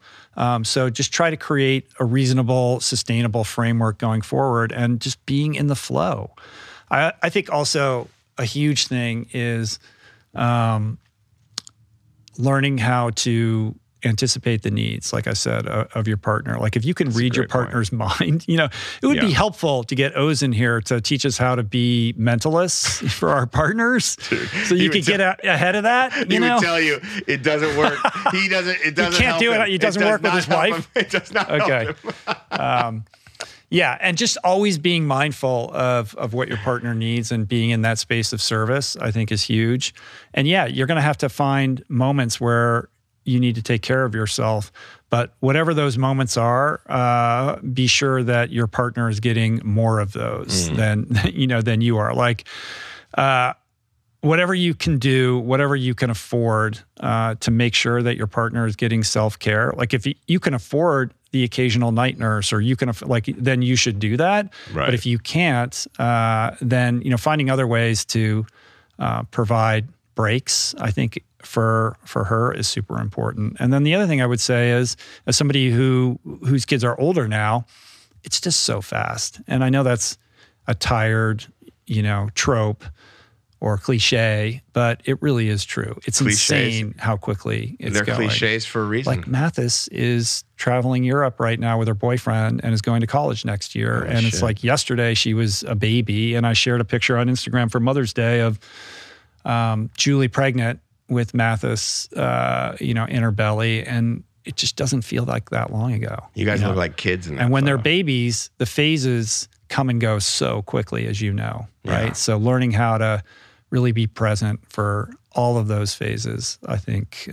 will enhance your joy through the experience. But it sounds like you're excited about it, and so Having you're another baby? already in Having the right. another baby? Oh, you're talking to him. Yeah, Sam. It sounds Yeah. like Sam is excited. Yeah. And, I mean, the and fact that it's- he's even asking the question, Yeah. he's miles ahead of most impending dads. Yes. When I start to feel am I really living up to my potential as a parent? and I call friends or I share that, they're like, well, the fact that you're thinking about it and you're processing it and you're seeking advice on this already means that you're, trying to navigate this with more conscientiousness than most people. So that's I don't know. good, Kendall Sam. was asking aloud about it. Kendall I'm not Roy? sure I'm a great dad. And in his case, he's right. He wanted Shiv to let him off the hook there so badly. In his case, he's right. Not so much. He's a shitty dad. Anyway, cool. Let's go to the next one. All right. We're going to Boston. Hi, my name is Karen. I live in Boston. And the question I have is about, this is really a big, broad question. It's about your dreams, not the dreams you have when you're asleep, but your goal in life, what you want to achieve in your life. The situation that I have or that I'm in is that I have this vision for who I want to be in the world. And that's really reflected through the work that I do. I work for myself and I have a very specific niche that I help in a specific way that I do it. And I absolutely know that I'm in my zone of genius and my zone of dharma when I do that work. However, it's not ramping up at a rate that allows me to support myself. And this is one of the pieces of it that I really want to get in place. And I keep telling myself, because I'm in my dharma, it's going to happen. But I guess my question is, how long do you try to make something work when you know in your heart it's what you're destined to do? Like the Mark Twain quote that Rich just had on his podcast. Like, I know it's what I'm destined to do. However, I have yet to see the 3D results that allows me to have a sustainable business and support myself. So that's my question. I hope it's clear. And any inspiration you can provide, I would love. Namaste. All right, I'll go first, hot take, and then Rich will weigh in with the wisdom. I'm going in hot. Karen, it sounds to me like you're already doing it. You're already doing the thing. And as someone who had a goal, like a life goal to become a writer, and it wasn't always working at first, and, the definition to me was being a professional. I understand the impulse to think about the money, and if the money isn't what you want it to be or to be sustainable as a career on its own, you feel like you're not doing it. You feel like you're actually not there. But in reality, you are already there because you know what you want to do and you're doing it already, and you're doing it at a high level. And so you are there. The business side is an altogether different question. It's not the same question as, you've already solved the real riddle people are trying to figure out, which is what do I want to do? Who am I? The business side is just something specific. It's like, and that is a riddle that there's people out there that can help you solve. I don't know what your business is, but just because you're not making a living at something does not mean that thing is not worth orienting your life around. It doesn't mean that it's not worth doing. It doesn't. So you got to be careful not to fall in the trap of, because I'm not making a living at it, I'm not doing it, because that's not true. And if, a good recommendation, Liz Gilbert talks about this dynamic in Big Magic a lot. It's just something that she talks, it's kind of on the side, but that's a good reference point for that book, Big Magic, and just talking about, like, it's not necessarily your plan, that it's not supposed to unfold in a way that you've already envisioned. It doesn't have to. It can unfold in its own way. And it sounds like you're doing it already. So that's my main point, is just don't lose sight of that. Adam, I'm sitting here thinking about how Helen Lewis is going to have to do another bonus episode of The New Gurus featuring Adam Skolnick's life advice, because you're so good at this. It's another... Book 2. More Pursuing Your Dharma by Adam Skolnick. Dime store Dharma wisdom from Adam Skolnick. That's pretty good. Hey, thanks, buddy. My take is, no different than what you had to say. I mean, first of all, yes, congratulations, Karen, on not only knowing what your dream is, but being extremely clear on that fact, and not only pursuing it, but actually living it, but not recognizing it as the gift that it is. I mean, it's pretty rare that people kind of stumble upon what it is that they want to do, pursue it and really, live it on a day-to-day basis. So I would acknowledge yourself for that. That's a gift that many would kill for, and immediately puts you in a very privileged place.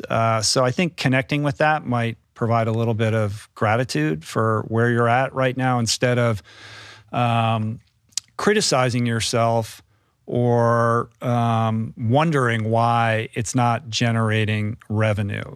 Instead, shift the lens a bit, one away from lack and guilt because your dharma doesn't also happen to be a revenue generator, and turn it on that gratitude piece, because you're doing something that's providing you with purpose and happiness and meaning.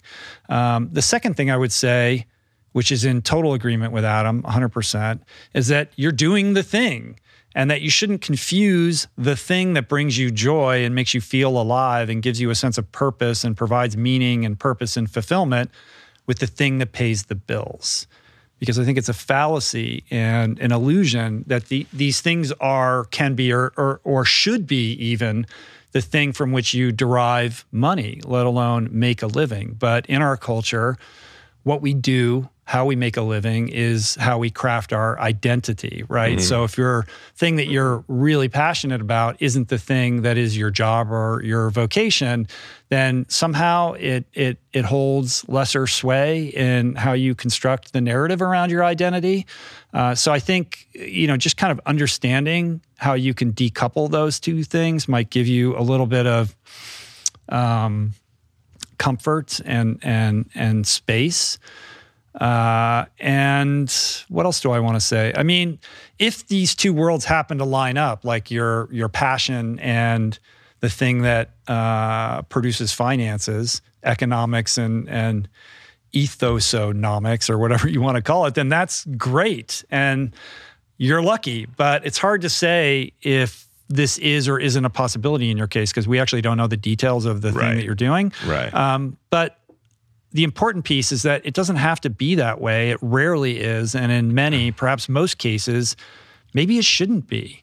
Because once you introduce economics into that thing that, gives you like sustenance, it has a tendency to corrupt the thing, to kind of degrade the purity of it. And over time, can suck the joy out of it altogether. Like you see this even in, like, pick any professional athlete who's been around in their sport for too long. Like that thing that they loved doing as a kid is now, this massive revenue generator, and it's not fun anymore. It's like a whole different relationship with that thing. So there's gifts in that thing not being the thing from which you're, extracting resources. Yeah.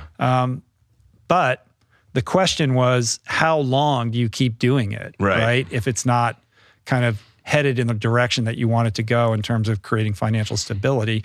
I mean, the answer is the rest of your life. If this is your dharma, right? The question of you abandoning it or giving it up shouldn't even be entering your consciousness. No. But what you should be thinking about is how to incorporate it into your life in a sustainable way. And maybe if you detach from that pressure or interest in having it be a revenue generator, and you really develop this new relationship of doing it for the thing, just to do it for the joy of it. I don't know, man. Sometimes that's where the magic happens and doors start opening and it leads you in a different direction because your relationship with that thing is pure.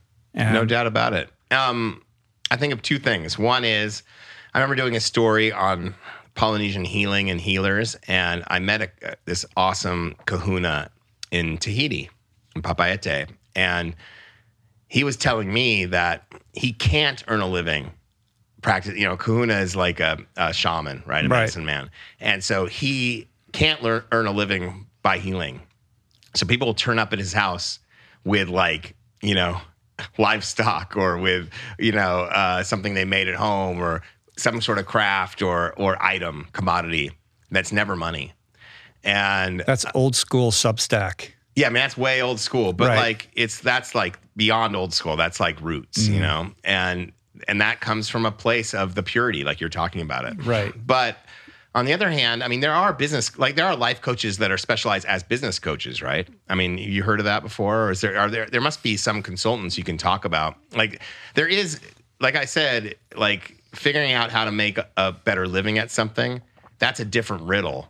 And it can be solved. I'm sure it can be solved. Right. Again, It's hard to know in her particular case because we don't know what the thing is. But I can tell you that in my case, trying to figure out how to translate these things that I was interested in into a vocation was a very, long and difficult and drawn out process that required, a lot of faith and toil and hard work and, pivots and the like. It certainly didn't happen overnight, but you got to stay in it to win it. If you really do want to translate it into, I'm sure there's some way of bringing on people who are entrepreneurs or business wizards or coaches who can look at what you're doing and try to figure out a model that might work. Right. So maybe seek that out as, a way of getting help in that specific area. Or maybe Meanwhile, you're already in the keep middle doing of it. Maybe you're already in the middle of like figuring that out and you don't even realize it. You know what I mean? Right. So it's like, what if the thing that she's doing is generating her $10 million a year, but she just feels like she needs, $30 million a year? It's just not quite cutting it, Adam. Wow. It's her dharma, but, it's not working out financially. It's her dharma, but, she wants floor seats at the Laker game. All right. Or Celtic game. She's in Boston. All right, let's move on. Moving on to a place called Fargo, North Dakota. Heard of it? Hello, Rich and Adam. This is Simon from Fargo, North Dakota. Many of your guests on your show talk about shifting mindset, whether it's around positivity, love, or other outlooks on life. And I'm wondering if you have any tips for embracing this change. Once you've acknowledged a desire to change, how do you enact these mindset changes in your life? I'm loving the new roll-on format, and thanks for all you do. Well, Adam, you're on a roll. Like I said, keep rolling. I'm going to go to the bathroom. You just take this one. Simon is loving the new roll-on format. How about that?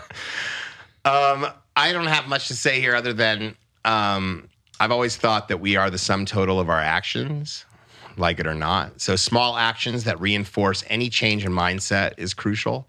So and that could be, it doesn't have to be a physical action. If what you're trying to do is go from a negative first mindset to a positive first, like half cup half empty to cup half full, sometimes it's really just noticing when you trend negative and try to come with an appreciation, a thought of gratitude in that moment. I had that exact thing happen to me when I kind of started to change my outlook in life I think I was 22. Mm-hmm. And just that switch flipped in a way that was like life-changing for me. But it took conscious thought, and I still do it. Sometimes it takes conscious mental notes, basically, at all times to get yourself to that point where you're really starting to see the world with a positive outlook first. But, at the same time, I think, naturally optimistic. But like doing that would help, and then any sort of action that follows that thought. Like you say, thought follows action, right? Or is it action follows thought? I forget what you say. Action first. Thought follows action. Yeah. So you agree with this? So the way I think about it, I agree with all of that. Yeah. And this is a subject matter that you're kind of tiptoeing around that I was trying to get at in that recent monologue episode. Yes. The yin and yang of change. On the one hand, there is this mindfulness, presence, Eastern piece, which is when you're paying attention, you can notice the recurrences of your thoughts and you can catch yourself before you react mindlessly, and you can decide to behave differently, and you can remember like, oh, here I am doing that negative thing. I'm not going to do that anymore. Okay, here's my opportunity to do the positive thing. And that only happens when you slow things down and you develop that muscle of mindfulness and paying attention and being present. The other side of it is the action piece. So the mindfulness piece is like, it can be like a lightning bolt. Like you could change your mind and your life is different all at once. Yeah. It can happen in an instance. So there's the lightning bolts, and then there's the bricklaying part, the action part, the atomic little pieces, the James Clear kind of habit forming behavior that leads to incremental change over time. And I think both of those things are important. Mood follows action. Action first creates the mindset changes and the emotional changes. So all of these things emanate from action. So when you say, I want to change my mindset, first of all, great. Let's recognize and applaud you for, having that, desire.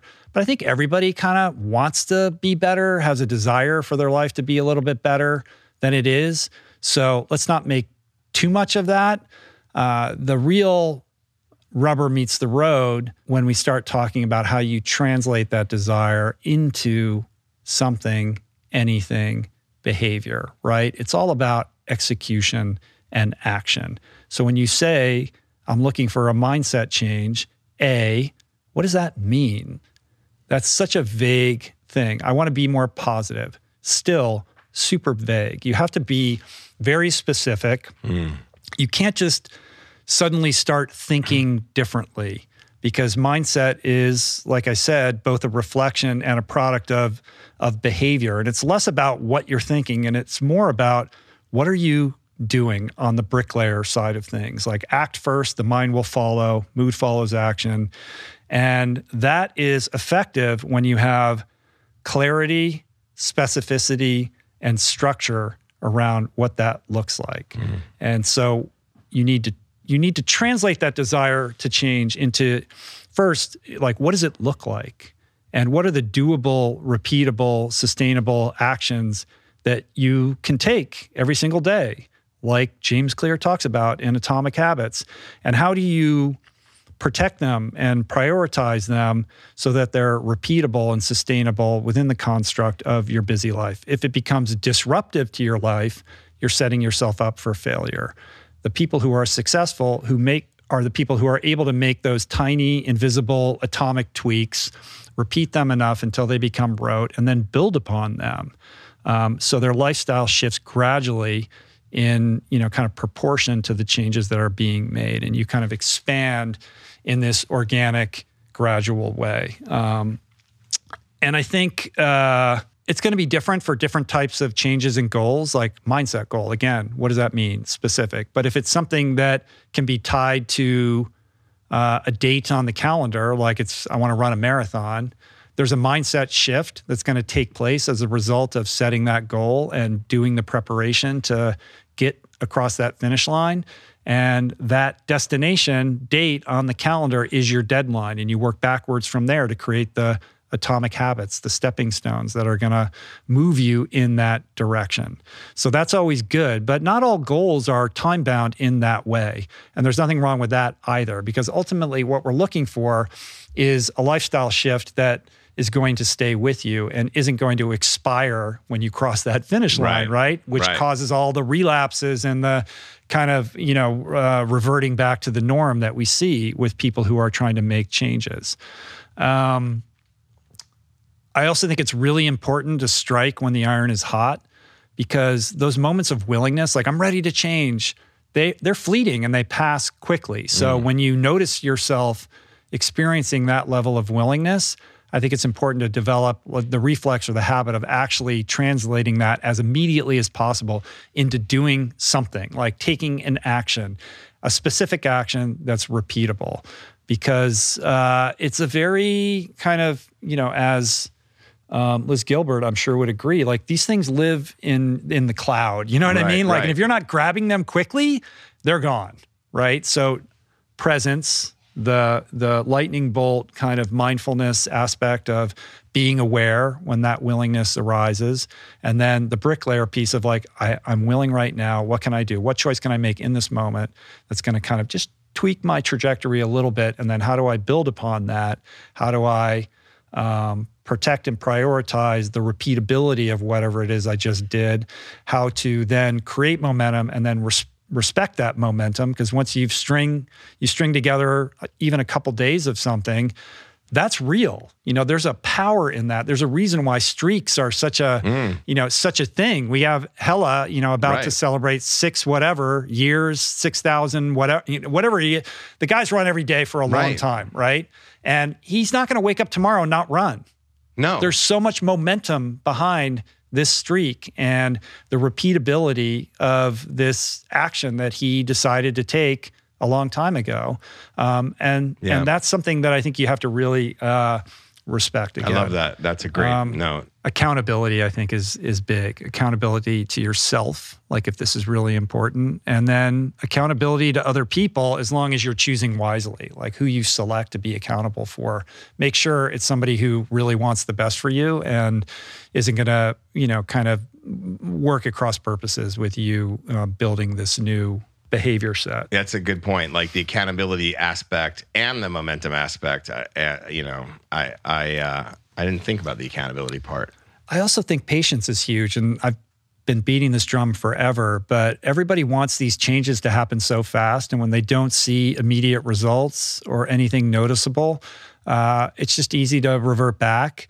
But these things are hard. They take a long time. They're non-linear. It's, one step forward, two steps backward, all that kind of stuff. And so if you're thinking about it in what Gordo Byrne called on the podcast, like 1,000-day increments or decades or even years, as opposed to, well, in 6 months, I want to be this, allow yourself, that room and be gracious with yourself when you slip, because that's part of the process, and not hold yourself to some unrealistic set of expectations or rules around perfectionism. You're going to be in a better stead. And I think it takes 90 days to really even begin the process of letting go of an old habit and building the foundation for a new one. Is that a 12-step principle? Yeah, I mean, the 28-day rehab thing. I mean, honestly, 28 days, like, I think 90 days is much more grounded in reality, in my experience.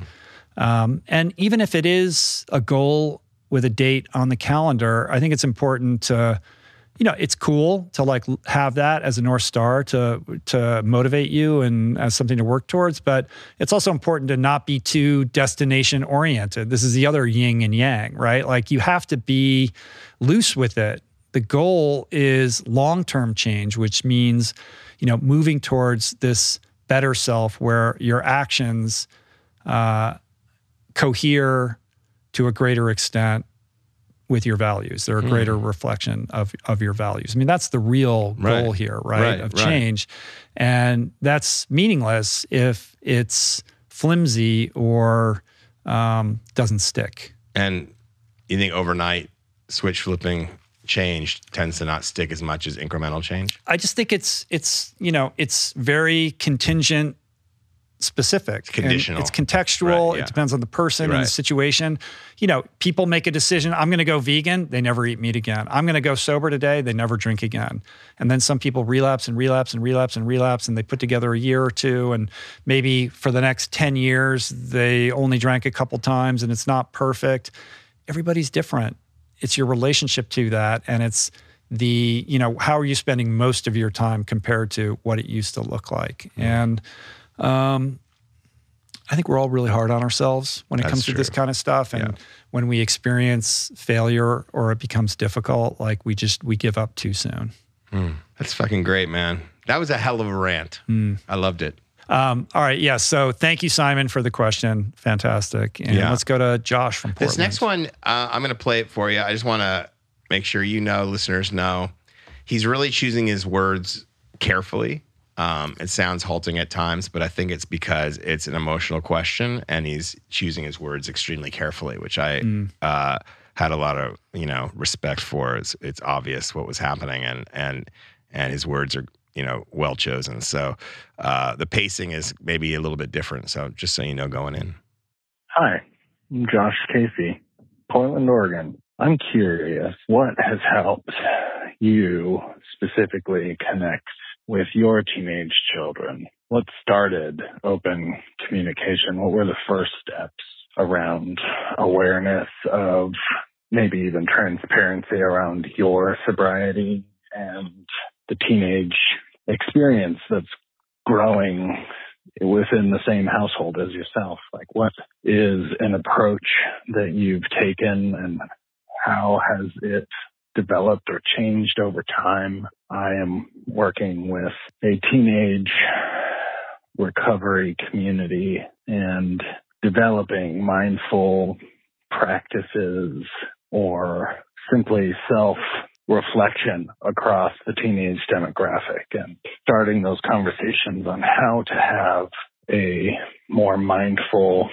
conversation around drug use and what our bodies are circling our thoughts around, or how to better take care of ourselves is a topic that I'm struggling in this moment to have and to support. Thank you for your time and energy and conversation around how we change over time. I appreciate it a lot. Goodbye. Yeah, my heart's breaking hearing that. It's pretty heavy. Mm.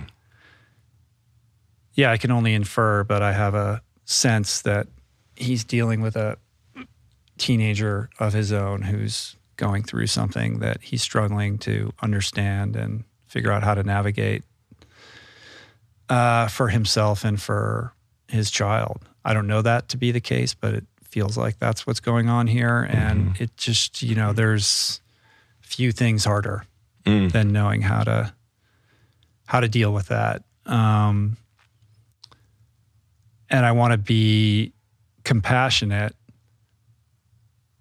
because it is so hard and there is no right or wrong or clear path or way to answer this question, particularly when the communication channel is only trying to be developed now when you're in an acute crisis situation, as opposed to a history of building that such that it can be leveraged when that crisis period arises. So it's hard to construct that in the heat of a very challenging situation. So I think, I would say as a backdrop to this, I'm a big believer, no surprise, in open communication and transparency with your kids. Josh wanted to know kind of how I've handled that or how I think about that. And I'm somebody who made a decision to be very open with my kids about my addiction and my recovery their whole lives. So they've never known anything different. They've all been to AA meetings with me. It's a topic of conversation at dinner. So there's nothing hidden around that. And Julie's shared her history over those years. And I think that has allowed us to build trust and create and maintain a channel of communication where the kids feel safe coming to the table and sharing their experiences, because there's no fear of judgment or punishment as a result of that, because the most important thing is the communication piece and the truth. And the minute that you bring that punishment sensibility into that dynamic, the communication shuts down and the person starts to just, they're not, it doesn't change their behavior. It just puts them in a place where they're going to start hiding it and lying about it.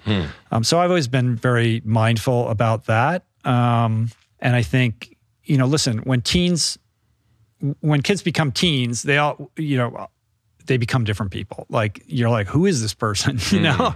And part of that is hormonal, and part of that is a very healthy desire to differentiate that is important in guiding them towards adulthood. And it's to be kind of respected, right? You want them to do that. So as they become different, rather than resisting it or being confused by it or being upset about it, like finding ways to dance around it and embrace it. And part of that is withdrawing from the openness that you enjoyed when the kids were younger. So it becomes harder to keep that channel open. And I'm sharing this as no master of this, I'm telling you. Like, we had a lot of rocky teenage years, and so I've taken my lumps in this world as well. But I can tell you that you can't force the kid to open up. You can't force the dialogue. You can't schedule it. Questions like, how was school or what happened today, generally go nowhere. But there are moments, if you're patient, and those moments arise in unpredictable, brief flashes, where if you're spending enough time with your kid, just driving or doing whatever you're doing, suddenly they'll come to you and say something. And you just have to like live for those moments and appreciate them when they come, because you can't will them into being. And one way into that is to try to find a way to be interested in what they're interested in, right? You can't force them to be interested in what you're like. You may think like, oh, they'll love this, or this is what I like, so they should like it, or I'm going to take this teen to go do this thing that I enjoy and teach them that. Instead, what are they already into? Are they playing video games? Are they listening to music? Are they playing a certain sport? Whatever it is, developing an interest in that is a way in to connection with the kid. So an example would be, let your kid play the music they want to play in the car. And when a song comes up that you've never heard before, like, ask them about it, talk to them about it. Or, what TV show are they watching, or what YouTuber do they like and why? And just be curious about their life without your bullshit and your baggage, tends to work. And it's not an immediate thing, but it's a practice, I think is beneficial. And it doesn't matter what you say, it's what you do. So you got to lead by example. If you're interested in your children being more mindful, then you have to be an example of mindfulness in front of them. But I think in this acute example, the important thing, first of all, is figuring out a way to take care of yourself. I mean, clearly, Josh is suffering. Right. And he is not in a position to help his teen unless he takes care of himself. And my biggest suggestion would be that he seek out Al-Anon meetings where he has a community of people who are weathering similar situations and have a lot of experience and tools that could be helpful. Or maybe he's sober himself and needs. I don't know. There's a lot of question marks here, but if that's an unexplored situation or terrain, I would suggest, even if just for the community of people, that you can talk to about what you're going through and maybe extract a little bit of wisdom that would be applicable in your life.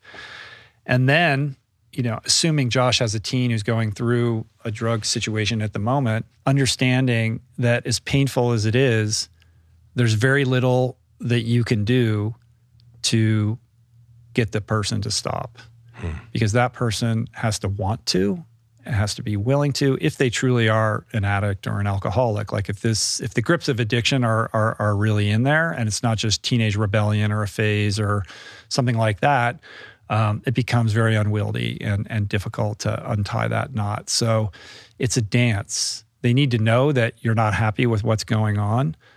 You need to make sure that you're not codependent in the behavior or afraid to confront them on that behavior.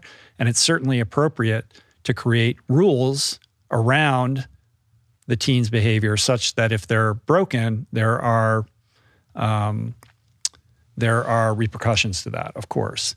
But the trick is to not be so emotionally activated by the whole thing, and to hold it a little bit more loosely, because it's so confusing and confounding to watch somebody engage in self-destructive behavior or kind of blaze their way towards some self-destructive end, and the way out of that, and you can't understand why they can't see it or they won't do the right thing, et cetera. It can be, baffling and incredibly painful. And also there's this amazing sense of powerlessness that you have, because you just can't make it stop no matter what you do. Do you intervene? Do you get a bunch of people and kidnap the person in the middle of the night and put him in the back of a van and take him off you can do that.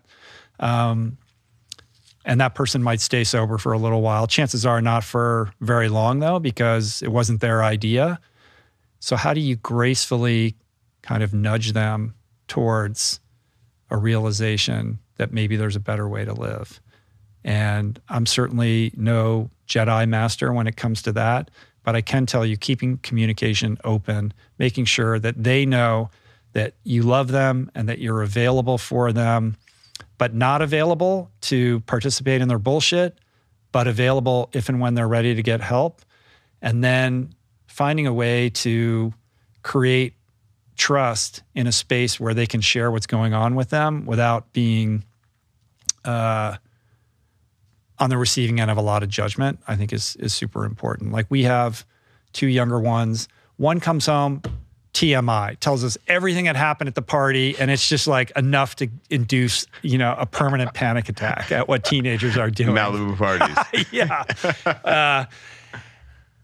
And the other one keeps it all inside. Right. And it's a mystery box. How do I unlock this person and figure out what they're thinking? And how do I get them to open up? One's too open, the other one's not. So it's like I've swung between these extremes, and, I'm trying to figure it out myself every single day.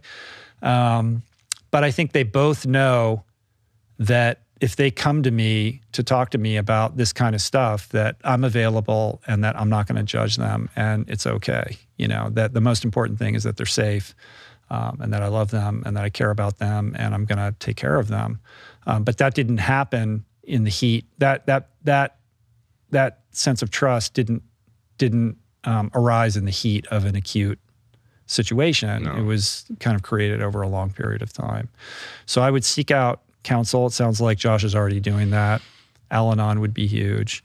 And again, there's no right or wrong. I mean, there's nothing more painful than to watch a loved one suffer. And when the loved one is your child, it's the worst, right? It is the absolute worst. And, I have a lot of compassion for my parents who were in a lot of pain when I was going through what I was going through, and I couldn't see that and I didn't care. And, it's just when you're in the disease, that's all that matters. So it's not personal, and they're not bad people. They're suffering from a disease that is distinct from the person that you love, and trying to remember that, I think, is important also.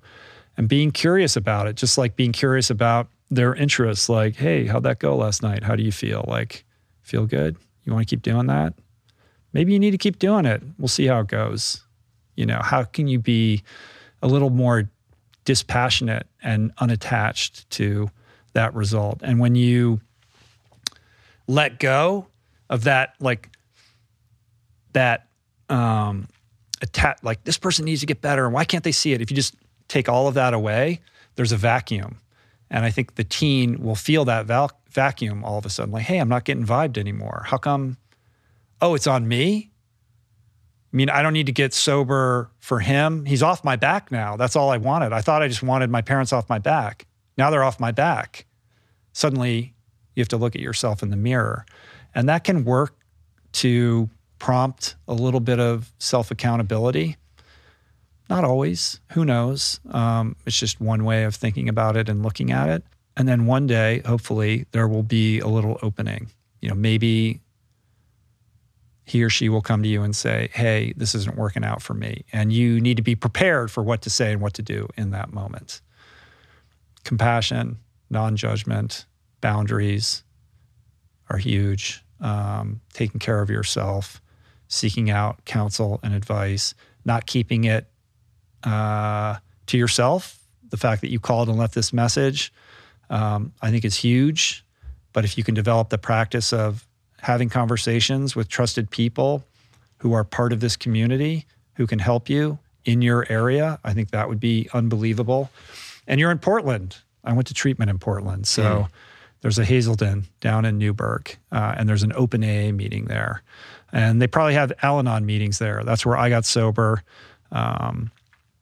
And I know the recovery community in Portland is strong, and it's very strong with young people. The teen sober community in Portland is kind of a very cool, remarkable thing. So those are my thoughts. I hope there's something helpful in what I had to share. Beautiful.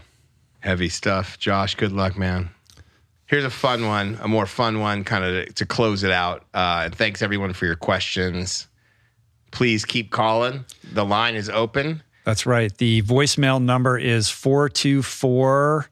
No, what is it? 424-235-4626. There you go. And keep them coming because we're going to keep doing this. In the meantime, here's Mario. Hey, Rich and Adam. This is Mario in sunny San Diego, California. Thanks for all the years of great podcasts. I've learned so much, and it's helped my life immeasurably. But my question is more of a fun one. Rich, you never talk about your time as an entertainment lawyer. My question was, you got any good stories about your entertainment lawyer days, maybe some crazy client demands or client behavior? Of course, you don't have to give any names unless you don't want to. Thanks. That's such a cool question. I don't think anyone's ever asked me that. I don't know if it's interesting to anybody other than Mario, but yeah, I got lots of stories. Let's hear them. It's a little dicey. There's a couple stories. Probably shouldn't share those. A few names that probably are better left unrevealed. The redacted. I do live here. It is a town that talks a lot. Not that I'm in that world at all anymore. So yeah, a lot. Disappointingly, very far from A-list. That's even better. That's even better. They're better stories. I don't have great Tom Cruise, Brad Pitt stories. Although I did share that I stood next to Brad Pitt inside the Mercedes garage at the Formula One race, and no words were exchanged. Is that an encounter? I wasn't a lawyer. Anyway, you're an extra. It's listen, Hollywood's a weird place, and kind of dancing around the edges of that business. There's just going to be weird stories that happen, and just off the cuff, like I thought about this for a minute, like what are? I'm sure there's a million more, but the ones that I had a bunch, I kind of made a list of a few that had happened. I moved to LA to work at this entertainment firm, and in short shrift, found myself working under Robert Shapiro of OJ fame. So I was his associate on one or two cases. Just after two OJ? cases. I worked on two cases with him.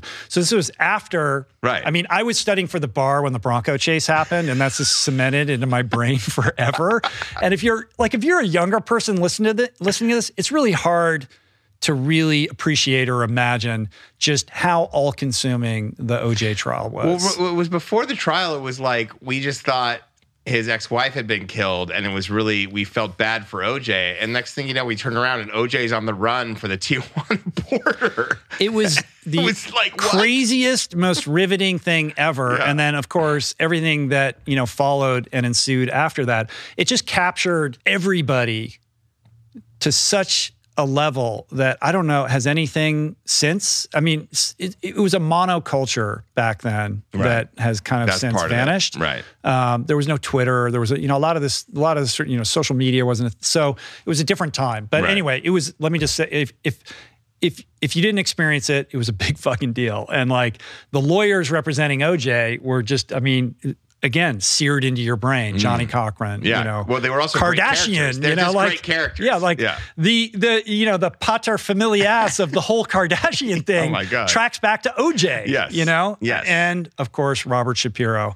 So it was very surreal when I suddenly started working for this guy that I'd been watching on television. And I worked on a matter of, some civil suit stuff with him. Yeah. But I do remember one night working late in the office, and he was there, and me and maybe two other associates, I can't remember, we were eating Chinese food in a conference room with Bob. Call him Bob. Yeah. And we had the TV on, and this was around the civil verdict in the civil suit. Okay. And I just remember watching the news with him of helicopter point of view over his Brentwood estate as like people were going in and out of the house and like taking out his like prized belongings of I have this vague memory of that, sitting with him, like talking to him about the OJ trial, watching OJ stuff like on the news. Crazy. And this was like right after I'd moved to Los Angeles, and suddenly I was like at this firm that was in, kind of at the vortex of a lot of Griffin Dunn-esque Vanity Fair type, Hollywood intrigue and disputes. And it was kind of fascinating and bizarre. Yeah. That was my introduction. What was his take on it? Was he like... He was just curious. Well, first of all, of all the partners wrong? in this law firm, he seemed the happiest. he kind of did his own thing. He sort of had an office there. He was sort of part of the firm, but it kind of did whatever he wanted outside of it. Yeah, I don't know. I was too sheepish and young and to like really, I don't remember talking to him about it directly. I just remember thinking how strange it was that I was working with him. And anyway, I ended up leaving that firm when I kind of was like, I can't do this anymore. And a client that I had been working for, who was Bob's client, called me and said, I know you left the firm, but I could really use your help on this case that's still ongoing. Why don't you just come and work for me? You don't have to go to a law firm. You can come to my house. And I had no money, and I thought, this is cool. So I thought, sure, I'll do that. Well, he lived in the Marion Davies estate behind the Beverly Hills Hotel. It is the house that was built by William Randolph Hearst for his mistress. And it's a house most of you are probably familiar with because it appeared in The Godfather. Oh. And it's the house, the producer's house, who wakes up with the horse head. Yes. And I worked every day at that house in the pool house right next to that pool. Crazy. Working on a very strange case. The details of it was a horrible case. Let's just leave it at that. Yeah. I remember Brian Wilson wandering the halls of the law firm that I was working for, looking like he was lost and didn't know what was going on. I think he was having his deposition taken in some matter. Brian Wilson of the Beach Boys. Yes. Yeah. I snuck into Steven Spielberg's office one night at DreamWorks. I remember that. Me and a buddy who shall remain unnamed. Well, he had some kind of business there, and he had a friend. He's like, oh, let's go into, well, we went into DreamWorks like after hours and everyone was gone. And he's like, hey, let's go into Steven's office. And we were like in his office and sitting behind his desk. Steven? I've never met the guy. Steven should lock his office. I had to go to Richard Dreyfuss's house and meet with him at his house in Rancho Cucamonga once. He lives in Rancho Cucamonga? Yeah, he lives in like a horse ranch property in San Diego area. Okay. That was a very strange meeting that amounted to nothing. I follow his son, Ben, on Twitter. He's funny. I represented Michael Bolton for a hot minute. And I remember this is like when don't know me cell phones weren't quite a thing yet. They were kind of new. It wasn't the thing that you used all the time. And he had my cell phone number. And I remember he called me one night when I was laying in bed with Julie. And I was like, babe, it's Michael Bolton. I got to take this call. Babe, we'd love to hear Michael. Michael, hit it. I did not production legal. I did some legal work, financing docs on a movie called The Cooler, which people might remember as the film starring William Macy and Alec Baldwin. I don't even know that movie. No. Well, Alec Baldwin got an Academy Award nomination for appearing in that movie. That was the movie that kind of resuscitated his career out of the action hero phase and into kind of better work. And that was a fun one. Yeah, you should check it out. The Cooler. You never saw that one. Never saw it. Shout out to my boy, Brett Morrison, my friend Brett, who was my client on that, who was one of the financiers of that film. That movie had a rap party that would never fly in 2023. Okay. I'll leave that there. Yeah. Here's a good one. I helped Ricky Schroeder, make a little movie called Black Cloud. It's Rick now. Yeah. Did some legal work on that movie. Was on set with Rick. It's a movie about a Native American boxer. Okay. And I play a cameo. Really? So find that movie, seek it out, watch it. Send me a screen grab of my cameo if you can identify me. Can we get a screen There's photographic evidence out there. I want to see a screen grab. On that note, I also worked on a movie called See This Movie. It was another little independent movie that shot in Montreal, and I did production legal on that. That starred a young Seth Meyers. I think he had just finished like his first year at SNL, and John Cho. And that was really fun.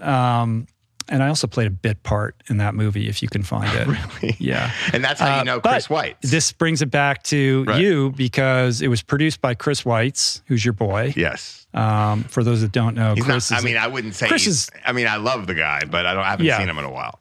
He's an amazing amazing person. He's an amazing talent, a great guy, and a better guy. Him and his brother made American Pie, wrote and directed American Pie, and then About a Boy, and he wrote Star Wars Rogue One, which is great as well. And here's a maybe less known fact about Chris Weitz: huge Burning Man guy. Yes. That's where he met his so wife. Much so he's part of like, what is his little tribe or his little community of Burning Man? I don't know the name, but he something was on the Galactica that he was on the board of. Like, he's heavily involved. He was on the board of Burning Man, I think, for a period of time. Maybe, yeah. I wouldn't be surprised. Yeah. And the reason I bring that up is we were shooting this movie. I think it was September. When is Burning Man? Is it September? August? Is it August or September? Well, anyway, we were a couple weeks into production. He's like, I got to go. I got to go to Burning Man. And he just left the movie in the middle of production to go to the desert. And he was like, I think it's cool that your producer can go to Burning Man in the middle of production. It means I trust everybody. I mean, he's a veteran now. Like they started out as Wonderkins, and they're veterans. Like doing it all. It's amazing career for both he and his brother Paul. Right. Yeah. He's a brilliant talent. Yeah. On that movie, part of my job was negotiating all the talent deals and creating all the contracts for them. And I don't remember the details of it, but I remember colossally screwing up Seth Meyers' deal, where I had stated the wrong rate, like his fee and all that kind of stuff, and had to eat crow and call his agents. And I was like, I didn't really know what I was doing, and it was so humiliating. So fun. He thought he was getting paid. Boo-boo. I don't know. The information probably never trickled down to him, but I had to like call up these agents who were like, "This guy's an idiot. He doesn't know what he's doing at all." And they were correct about that. But I'll end with maybe my favorite Hollywood encounter story, which is the time that Sylvester Stallone complimented me on my calves. They are wonderful calves. They are wondrous. They are wondrous. Carved from granite. I was at a sort of family-oriented event, the details of which are not important, but I was introduced to him, and I was wearing shorts, and he wanted to talk about how I made my calf muscles the way that they were. To which I said, ask my mother, I have nothing to do with it. They're just like, they are what they are. That's what you say, but they've always been that way. Your athletic resume they've always been tells that way. Another story. But anyway, my calves being the envy of Sylvester Stallone is the appropriate ending to this already too long podcast. That's what we do in the old school roll-on space. We go long, we go sometimes deep, long, and occasionally deep. Always long, occasionally deep. Yeah. There's another book title for you. Always long-winded, occasionally deep. There you go. Maybe we'll do this again. You guys let us know. Looking forward to your feedback. I like moving back and forth. I like it. Yeah, we're done, right? I think we're done. Go? I gotta go. I'm out of here. Goodbye. Bye.